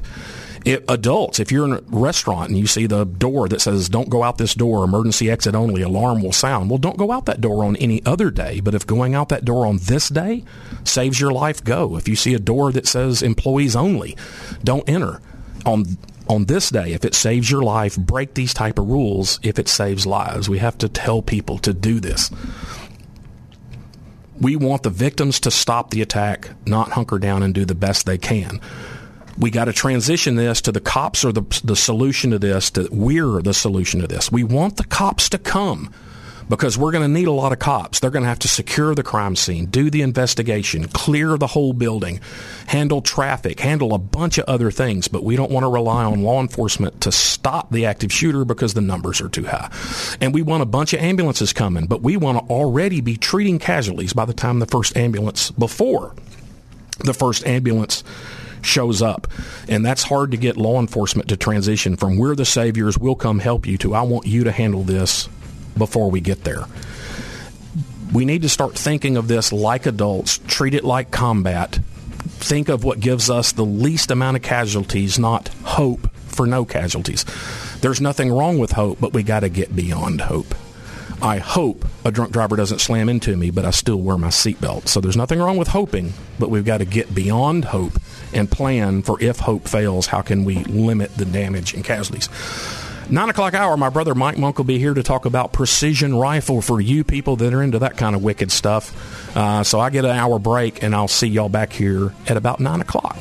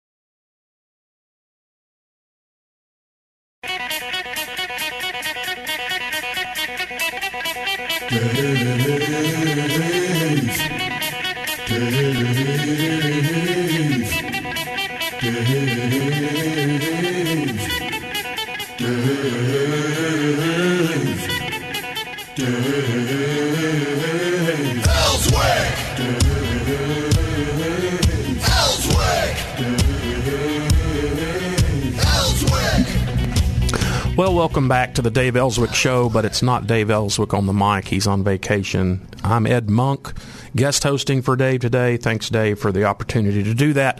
In the last hour, we talked about the active shooter problem. If you want to talk to me more about that, please contact me off the show, my email, my Facebook page, or my phone number, which I've given out.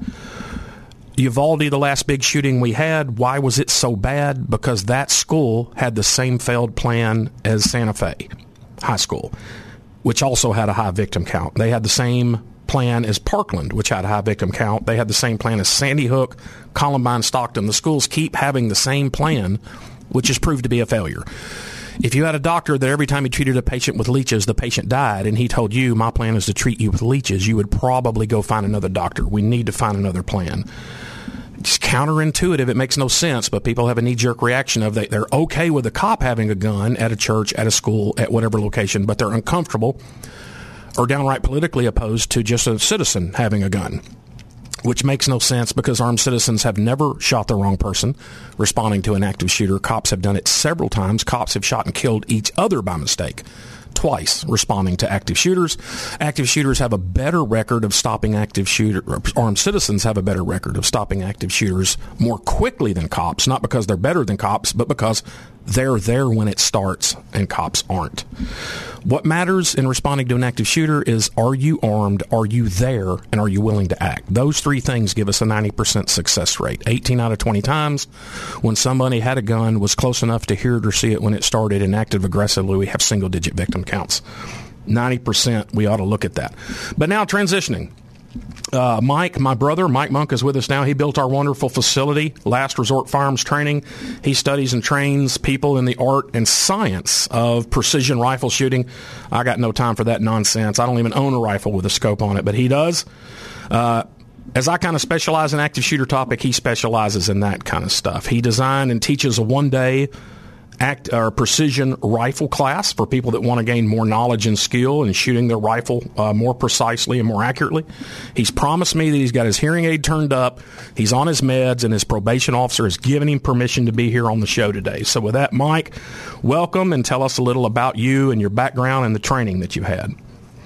Well, thank you, Ed. Good morning. I guess, first of all, I have no claims to fame. That's a certainty.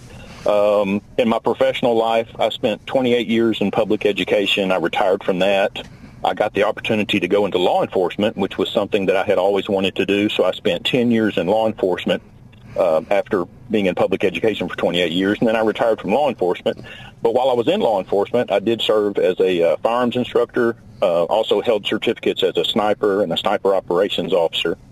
And I currently work in security and loss prevention for a private business.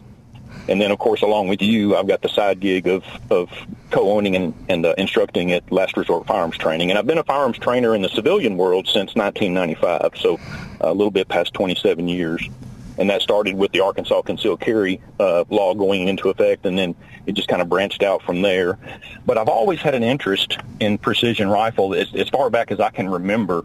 Of course, you and I grew up hunting and shooting, but I've just always admired the discipline of precision rifle shooting. But I would like to say that I do not consider myself a precision rifle expert. I do consider myself a student of precision rifle. Yeah, sometimes an instructor, always a student.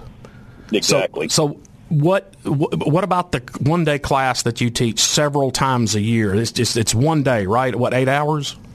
Yeah, it's about 7.5 to 8 hours, and we spend the morning in the classroom, which, depending on the class flow and questions, that usually runs 3 to 3.5 hours.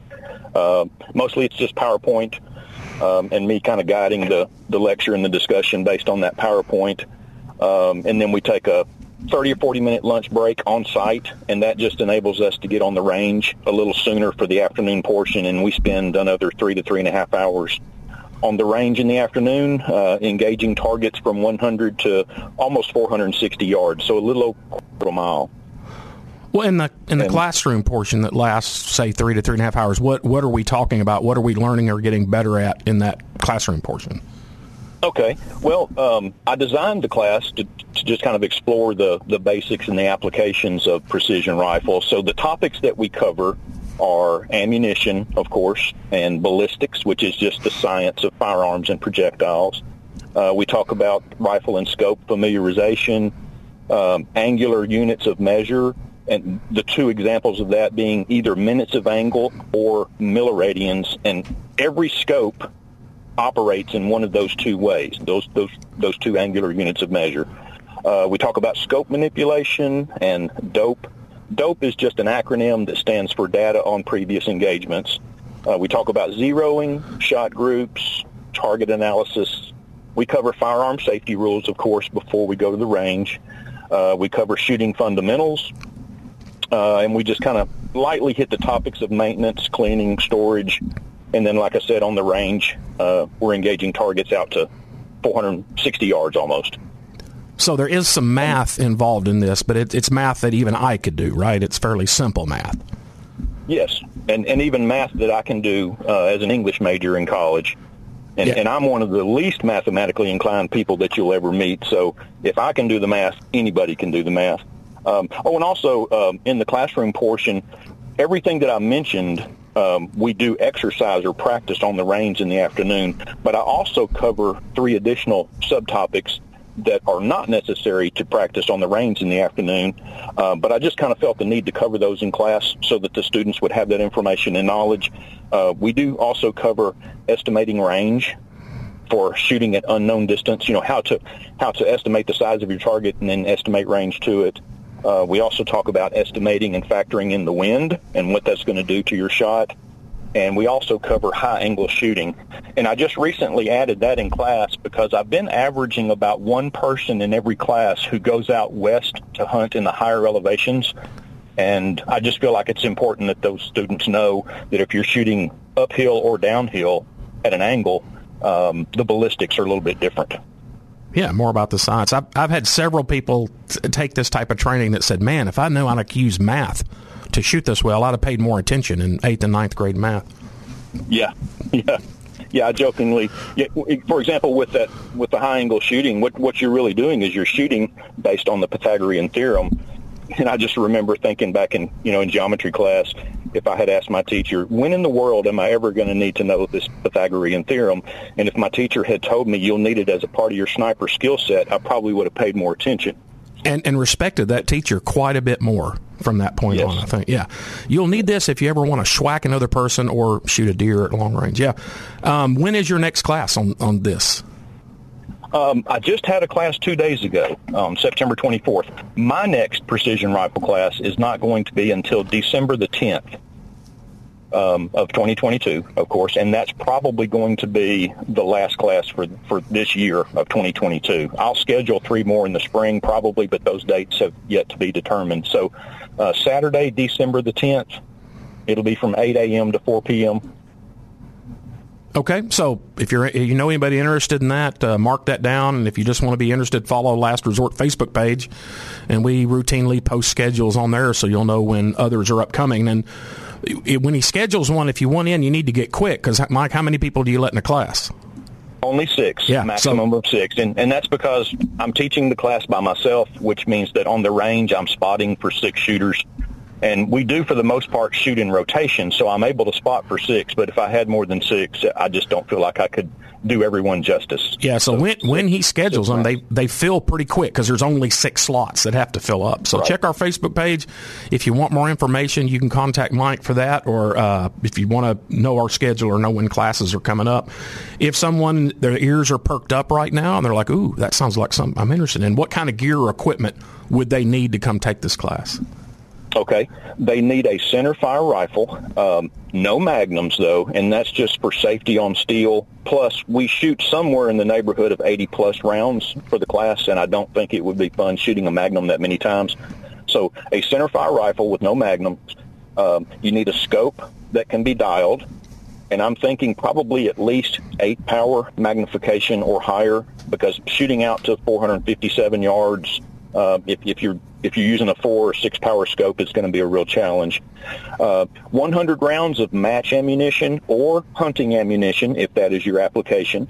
You'll need a means of support for the rifle, which could be a bipod on the front, a bag for the rear, or bags for both front and rear, or if you want to shoot off a rucksack, that's fine.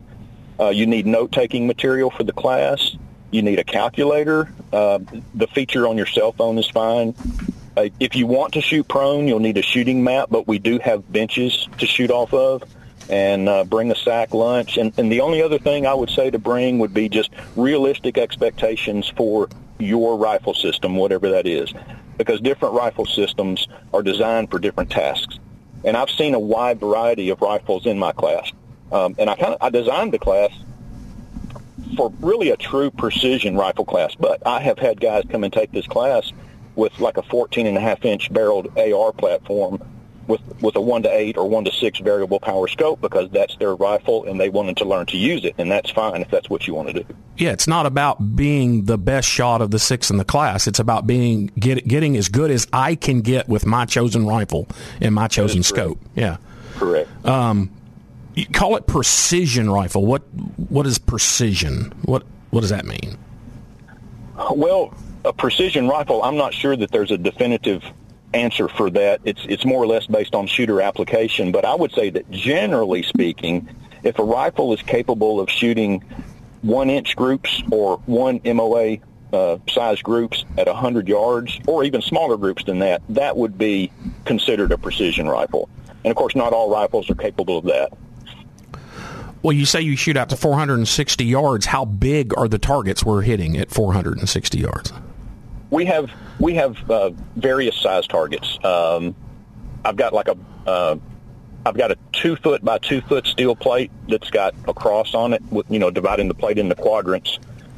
But then I've also got smaller targets. I've got a half-size silhouette. I've got metal gongs anywhere from 12 inches down to 4 inches. And at the farthest berm, I've also got a half-size pig and a half-size coyote silhouette. What's the smallest target at 460 yards that the students are hitting? The smallest target is a 4-inch disc. 4 inches diameter steel target at 460 yards. Yes, which is smaller than 1 MOA at that distance. And that's with wind and whatever other weather things are going on at the time? Yes. Wow. Okay. And so we're talking about getting a 0 and then not just applying Kentucky windage, aiming a little high, aiming a little low, but actually manipulating the scope to get first-round hits dead on. Right. And before the class, I make sure that I ask each student, what chambering their rifle's in, what bullet weight they're going to be shooting, whether they're scope dials in MOA or mil radians, and then I give them a rough preliminary dope card based on that information, so that when they show up after we 0 at 100, they have an approximate dope to dial at 200, 300, 400, and 450, which is where my steel targets are. And I'm generally, based on that information, pretty close to what they need to get hits. We might have to make minor adjustments, but so far everybody's been successful. Okay. Well, we've talked about the class. We're going to take a break. When we get back, let's talk about, for somebody that comes and learns more, how could they use the skills and knowledge that they would get out of this class? How could they actually use it? After this break, let's talk about that.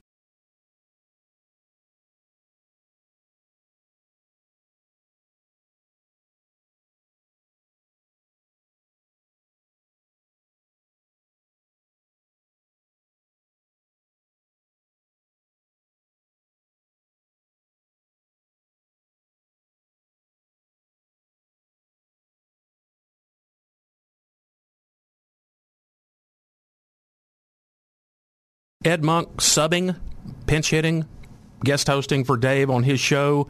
We talked about defensive handgun use, selection, and training. We talked about active shooter stuff. And now we're on the line with my brother, Mike Monk, talking about precision rifle shooting. He's talked a little bit about the class, about the equipment you would use. So somebody that comes and takes this class, I learned some stuff. I learned some knowledge. I've gotten some skills I didn't have.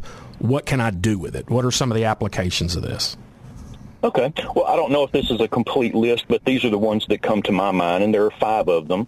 And, of course, this is the South, so I usually think of hunting first. And, of course, within that application of hunting, there are different avenues that you could take, right? Small game, medium game, large game, exotic game. And then there's competition. And also within that application, there are different avenues that you could take. There's small bore, there's the Camp Perry type matches, there's the precision rifle series, and the list goes on. And then there's the tactical application, which probably makes you think of the military, law enforcement, security, and protective services. But it's rare, but it has happened in the past. There have been times when civilians have used precision rifles to defend their own lives or the lives of other innocent people. The fourth would be just purely recreational, just going to the range with your rifle, friends, family, or by yourself, and just relaxing and having a good time. And then the fifth one that I can think of is shooting pretty much just to promote the science of it, to do research and development. And I refer to those people as ballistic nerds, and that's not a derogatory term. It's really a term of endearment. Because of those people, we all get better stuff. We get better data, better scopes, better bullets, better barrels because of what they do. So those are the 5 applications that I can think of. And one you just mentioned about actual civilian application against other people, the last hour of Dave's show, which was 2 hours ago, I talked about the active shooter threat. And the University of Texas at Austin, there were civilians who had deer rifles, bolt-action scoped rifles in their trucks that actually got them out and started returning fire against the shooter up in the clock tower of the University of Texas at Austin. And then do you remember where the apartment complex was where the guy started a shooting and a civilian with a scoped rifle got out and stopped it? If memory serves me correctly, it was in Fort Smith, Arkansas, and it was in May of 2021 where a young man pretty much just went berserk in an apartment complex, was screaming for people to step outside. Unfortunately, some did.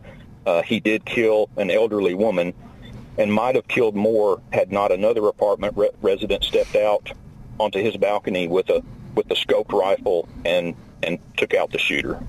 There we go. So, yeah, it does happen from time to time. There we go. So we talk about precision. What's the difference between precision and accuracy? They sound kind of similar. Is there a difference? A little bit. Yeah, I hear these terms used interchangeably a lot, but technically I don't think it's correct. The term precision actually refers to how close your point of impacts are to each other. In other words, the size of the group that you're shooting. Accuracy refers to how close your points of impact are to your point of aim. In other words, are you hitting what you're aiming at? So you could be shooting a great group, but it could be a foot away from your intended target. So ideally, we want to achieve both precision and accuracy, but the order that you have to learn them is you have to learn how to be precise, which is based on your fundamentals, and then we can become accurate just by dialing our scope to adjust our group onto our target. Well, what are the most important things, and this we may have to carry this over the break here in a couple of minutes, but what are the most important things that make a rifle system, which includes the scope, either more accurate and precise or less accurate and precise? For the rifle itself, I would say there are two things. Number one being the barrel, and number two being the trigger. But I want to just quickly discuss them in the opposite order because there's more to say about the barrel. For those of us who have shot handguns, we know that one of the difficult things about mastering the handgun is you've got a 2-pound handgun, and if it takes 8 or 10 pounds of pressure to press your trigger, it's very difficult not to disturb the position of that gun as you press the trigger because the poundage to press the trigger is heavier than the weight of the gun itself. Well, with the rifle, it's exactly the opposite. If you have an 8 or 10 pound rifle, but only a 2-pound trigger press, it's very easy to press the trigger without disturbing the position of the rifle. And then back to the barrel. The barrel is sometimes referred to as the heart and soul of a rifle. But regardless of the brand, the chambering, the composition, the profile, the length, the twist, all of that about the barrel, there's another part to this equation, and that is the ammunition. You've got to have a good ballistic pairing between your barrel and the ammunition that you're going to be shooting in your rifle. And there's no substitute for this. Because if you have flawless fundamentals and you've got a good quality rifle and a good quality scope, but you don't have a good ballistic pairing between your bullet and your rifle, then everything that you're doing is a waste of time. And the only way to determine that good ballistic pairing is to just do a little research, spend a little money, buy yourself a small variety of ammunition, and just go to the range and do some trial and error and some side-by-side comparison and just find out what works best. Some experimenting, but fun experimenting. Oh, yeah, trigger time. Yeah.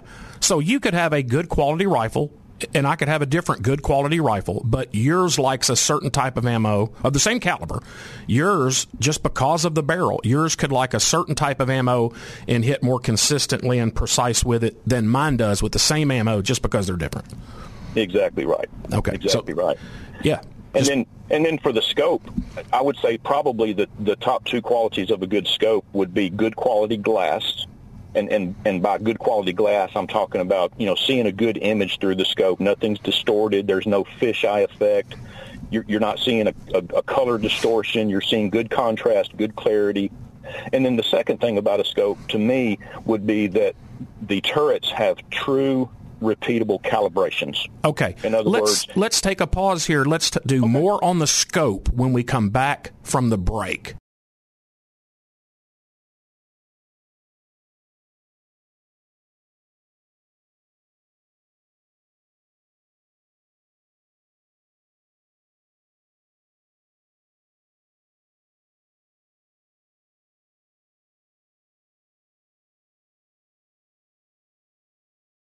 back on the show. Ed Monk guest hosting for Dave. We're talking with my brother Mike Monk about precision rifle shooting.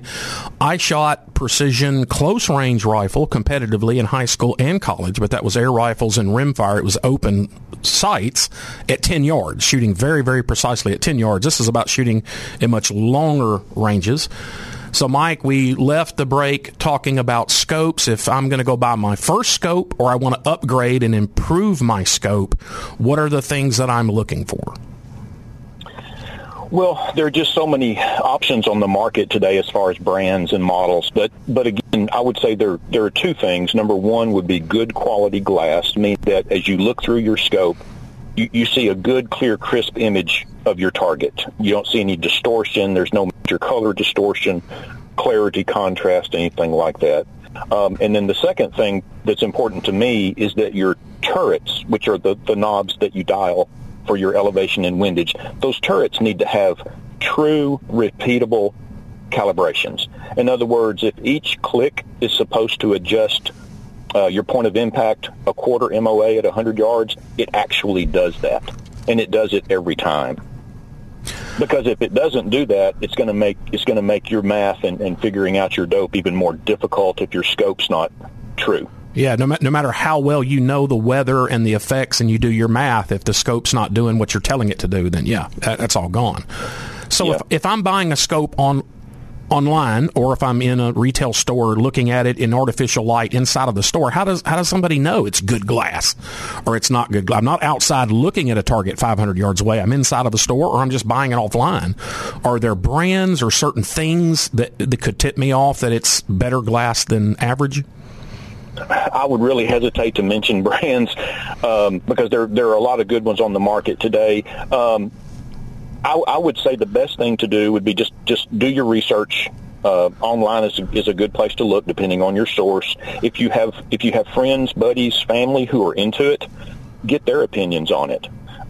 Maybe even let them take you to the range and shoot their rifles, look through their scopes, and just get an idea there. That way you got some hands-on experience at least to base your decision on. There used to be.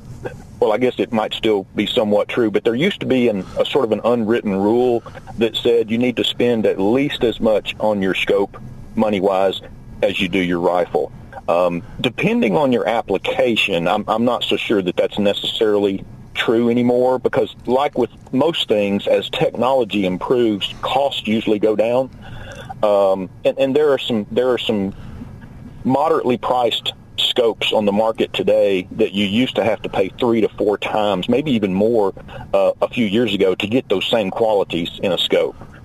But I would say just do research, and if you can get some hands-on experience with a buddy, then do that. Well, let's say I'm shopping for scopes and I'm looking within a brand. I'm looking within brand A, within brand B, and I see this spread of money. I can pay down towards the bottom of, that brand's lower priced, or I can get really excessive and pay a lot of money for their higher priced scopes. What am I paying for as the price goes up? In general, what causes the price to go up? What am I getting for that? Basically, the two things that I mentioned, you're getting better quality glass, and you're probably getting better quality turret calibration adjustments on it. Another price difference could be between first focal plane and second focal plane in scopes, and we're kind of getting technical when I talk about these things, but if you can imagine, as you dial up your magnification on a scope, your target appears to get closer and or larger. With a first focal plane scope, the reticle inside your scope, which is your aiming device, it's going to increase in size along with your target. With a second focal plane scope, as you dial your magnification up and your target appears to get closer and or larger, your reticle remains the same size and does not change in proportion to your target. And there are some advantages and disadvantages to both of those, and it would take longer than the time that we have to cover that. But that would be the third thing that you're probably paying for money-wise. And you do cover that in your class? We do cover that in class, yes. So, I've picked a pretty darn good scope. I got a decent rifle. Now I got to marry them up. So what about the mounting? What's the importance of that? Pluses and minuses, mistakes people make, etc. Just if you're going to invest good money in a scope and invest good money in a rifle, do the same for your scope mounting system. Because if you don't, then that's going to be the weak link in your system. You want to mount them together securely. So don't buy $800 scope and a $500 rifle and try to buy $9 rings to mount them on Correct. your. Yeah, I would highly discourage that. Yes. The weak link. Yeah. You've talked about the gear. How can people contact you if they want to talk to you about their gear or about taking a class or about recommendations? Okay. They can reach me on our Facebook page. They can message me there. It would be Last Resort Firearms Training on Facebook. My email address is mmonk1960@yahoo.com. That's mmonk1960@yahoo.com. My phone number is 870-904-3053. 870-904-3053. All right, so y'all ask him about that. I don't mess with that voodoo and bloody chicken's foot and Ouija board, all that stuff with scopes. And I spent 20 years as an armor officer on tanks, and we actually bore-sighted and zeroed the main gun on a tank. What does it mean to zero the rifle? The term zero refers to the intersection of the shooter's line of sight and the bullet's trajectory at a specified distance. And 100 yards is common, but it certainly doesn't have to be 100 yards. It could be less than that or more than that. But what that does, if you know where your bullet and your line of sight are intersecting at a certain distance, then you use that as your baseline for determining and dialing your scope's elevation turret to get hits on target at distances other than your zero distance. So it's a baseline that you can then make adjustments from. Correct. Okay. And without going into great detail, what just examples of math, of different applications where math would be used to do the things you need to do? Okay. Well, I think I might have mentioned this earlier, but the math is going to start by knowing whether your scope adjusts in minutes of angle, which is abbreviated MOA, or milliradians, which is abbreviated MRAD. Both of those are angular units of measure. And if you think about an angle, if we start the point of an angle at your rifle muzzle, and then as that angle goes down range, the two lines that form that angle are going to get farther and farther apart with distance, right? Well, minute of angle at 100 yards, it's such a slight angle that the two lines are going to be 1.047 inches apart at 100 yards. That's how slight of an angle we're talking about. Milliradian is also an angular unit of measure, but it's a little bit more than 3 times that.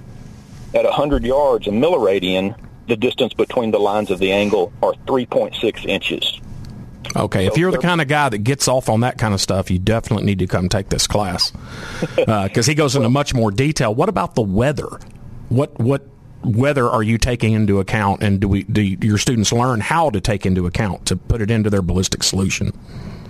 Yeah, when it comes to ballistics, there are really 3 different phases of it. There's the internal, which is what happens to the ammunition inside the gun. Then there's the external, which is what happens to the bullet once it leaves the muzzle and before it reaches the target. And then there's terminal ballistics, which is the bullet's effect on target.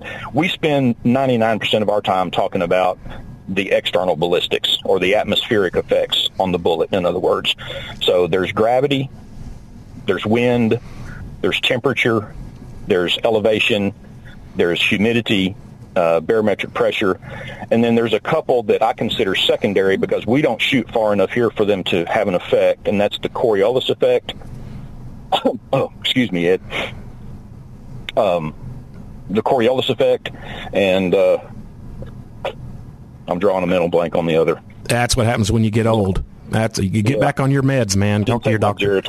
And you know what's great now? I can remember as a young armor officer, because we put barometric pressure and air temp and ammo temp into our computer on the tank that calculated all this stuff, and you had to get this radioed to you. Now, how much of that stuff does everybody have on their everyday phone?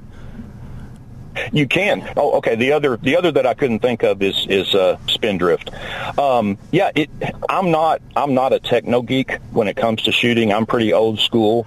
I do use one ballistic calculator but I just kind of use it to confirm and play with it. My shooting is not dependent on my ballistic calculator. But probably every ammunition manufacturer that's out there has a ballistic calculator that's available, and you can download these things. You can pair them to your phone. You can get a heads-up display to mount to your scope, and you can use a Kestrel, which, like I say, I don't do because I'm not dependent upon technology. But there's all kinds of devices out there that can really take a lot of the guesswork out of it. But as wonderful as those gadgets are, you have to beware of garbage in, garbage out, because they're only going to give you information based on the accurate information that you have fed to them. So if you're putting good information into them, you're going to get good information back out to help you make your shots. Yeah, it's just amazing the information that we have on our phones or can access on our phones today. And just to let everybody know, you can use some of that information to schwack people or animals or targets far away. Much technology has helped us out. So this is a class, a one-day class you give several times a year. What about, I mentioned that we do private lessons, private instruction, one-on-one or a couple or sometimes a family, private instruction with handguns. Do you also do that with rifle? Absolutely, I can, yes. I sure can. 1 hour, 2 hours, day long? What? I can really tailor it to whatever the person is wanting. But I would probably do like $200 for a half day or $350 for a whole day. And if they didn't want to do even a half day, if they wanted to do less than that, then I could just prorate the price.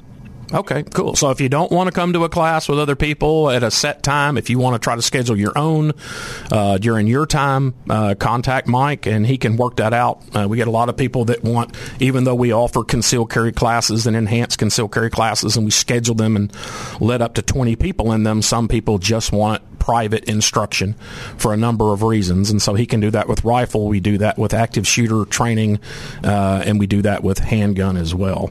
Mike, anything else you want to tell people about the class? Well, if we have a minute, I would like to plug a class that I'm not going to be teaching, but I'm going to be hosting. Okay. Hey, can you hold on to that thought and let us take our last break? Because if I don't, Heidi's going to shock the dog collar that she's got around my neck. So we need to take that break and then come back and tell us about that other class.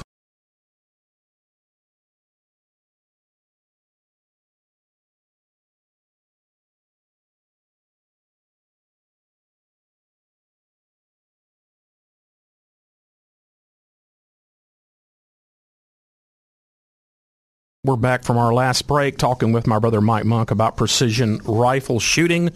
So, Mike, like I mentioned earlier in the show, we host other people that we have trained with that we really like, that we think has something great to offer. We bring them in as a service to let local people. So what have you got with rifles? What are you bringing in?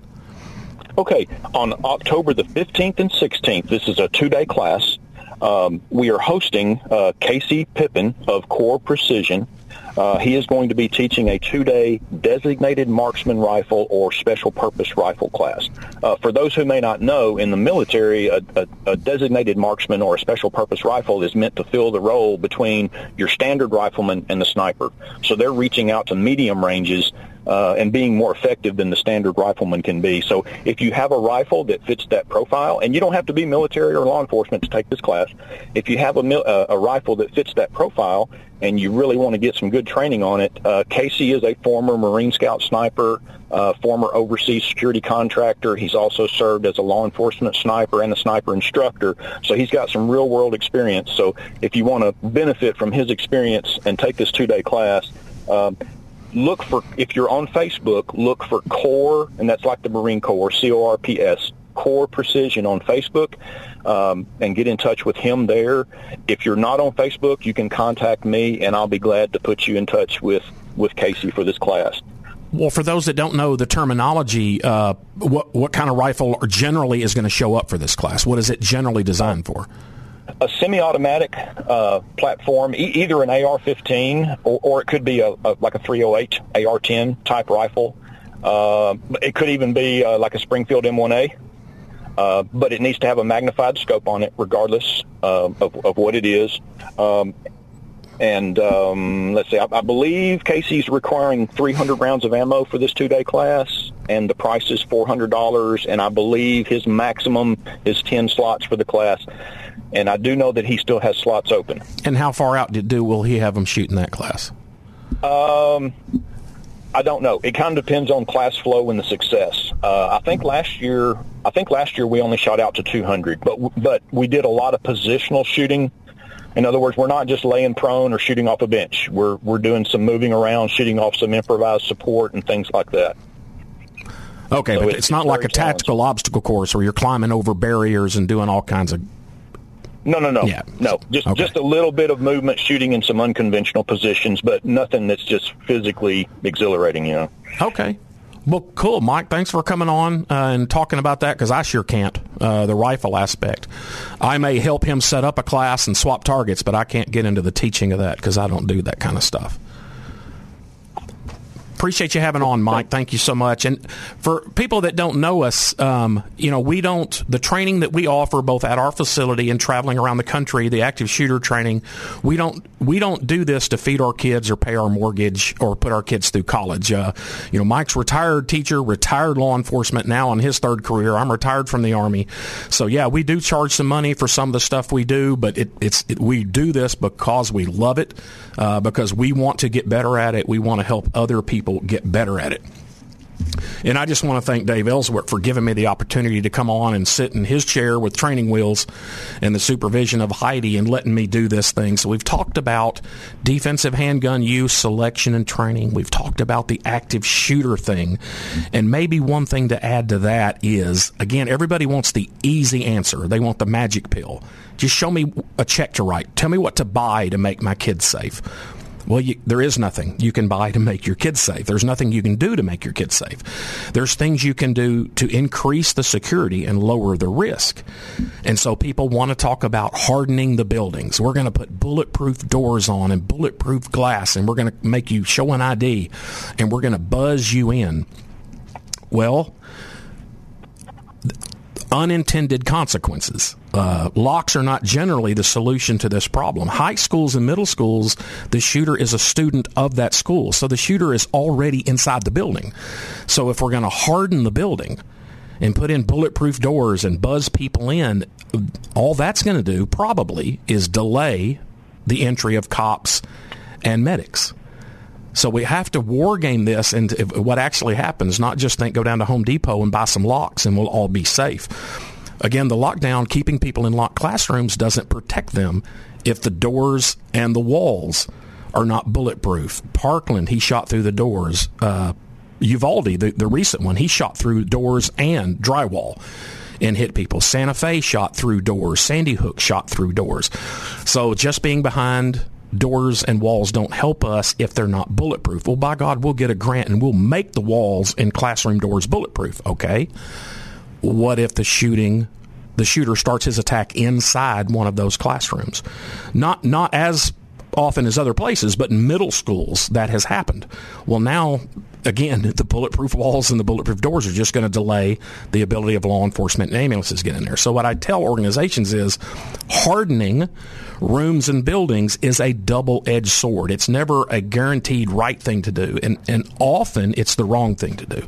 And specifically with middle schools and high schools, where your shooter is almost always one of your own students and is almost always already in the building with their gun, then you don't want to delay the ability of other people to get in. And that's a problem.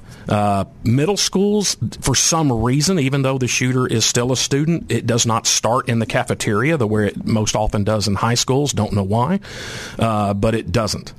The biggest things to remember about the active shooter is math and time. Not all the other stuff that'll distract us, background checks, banning certain types of guns, mental health. It's math and time. Once he starts shooting, every few seconds another person's going to get shot. So the quicker we stop him, the lower the victim count will be. It's very simple math. Stopping him in the first 30 seconds isn't a guarantee of a single-digit victim count, but it's a really high success rate, which simply means the people there the intended victims, have to be ready, be mentally prepared, be trained, and have weapons, whether that's guns or improvised weapons, ready to go and already be ready to immediately, ruthlessly, viciously, violently counterattack an active shooter when he shows up. We're going to stop him. We're not going to get shot until someone else comes and stops him. If you have any more questions about this or you want to host a presentation by me, I go all over the country and do it. Be glad to do it here in Arkansas. edmonk@aol.com. You can find Last Resort on Facebook. Thanks again to Dave and this station for having me on. Have a great Monday.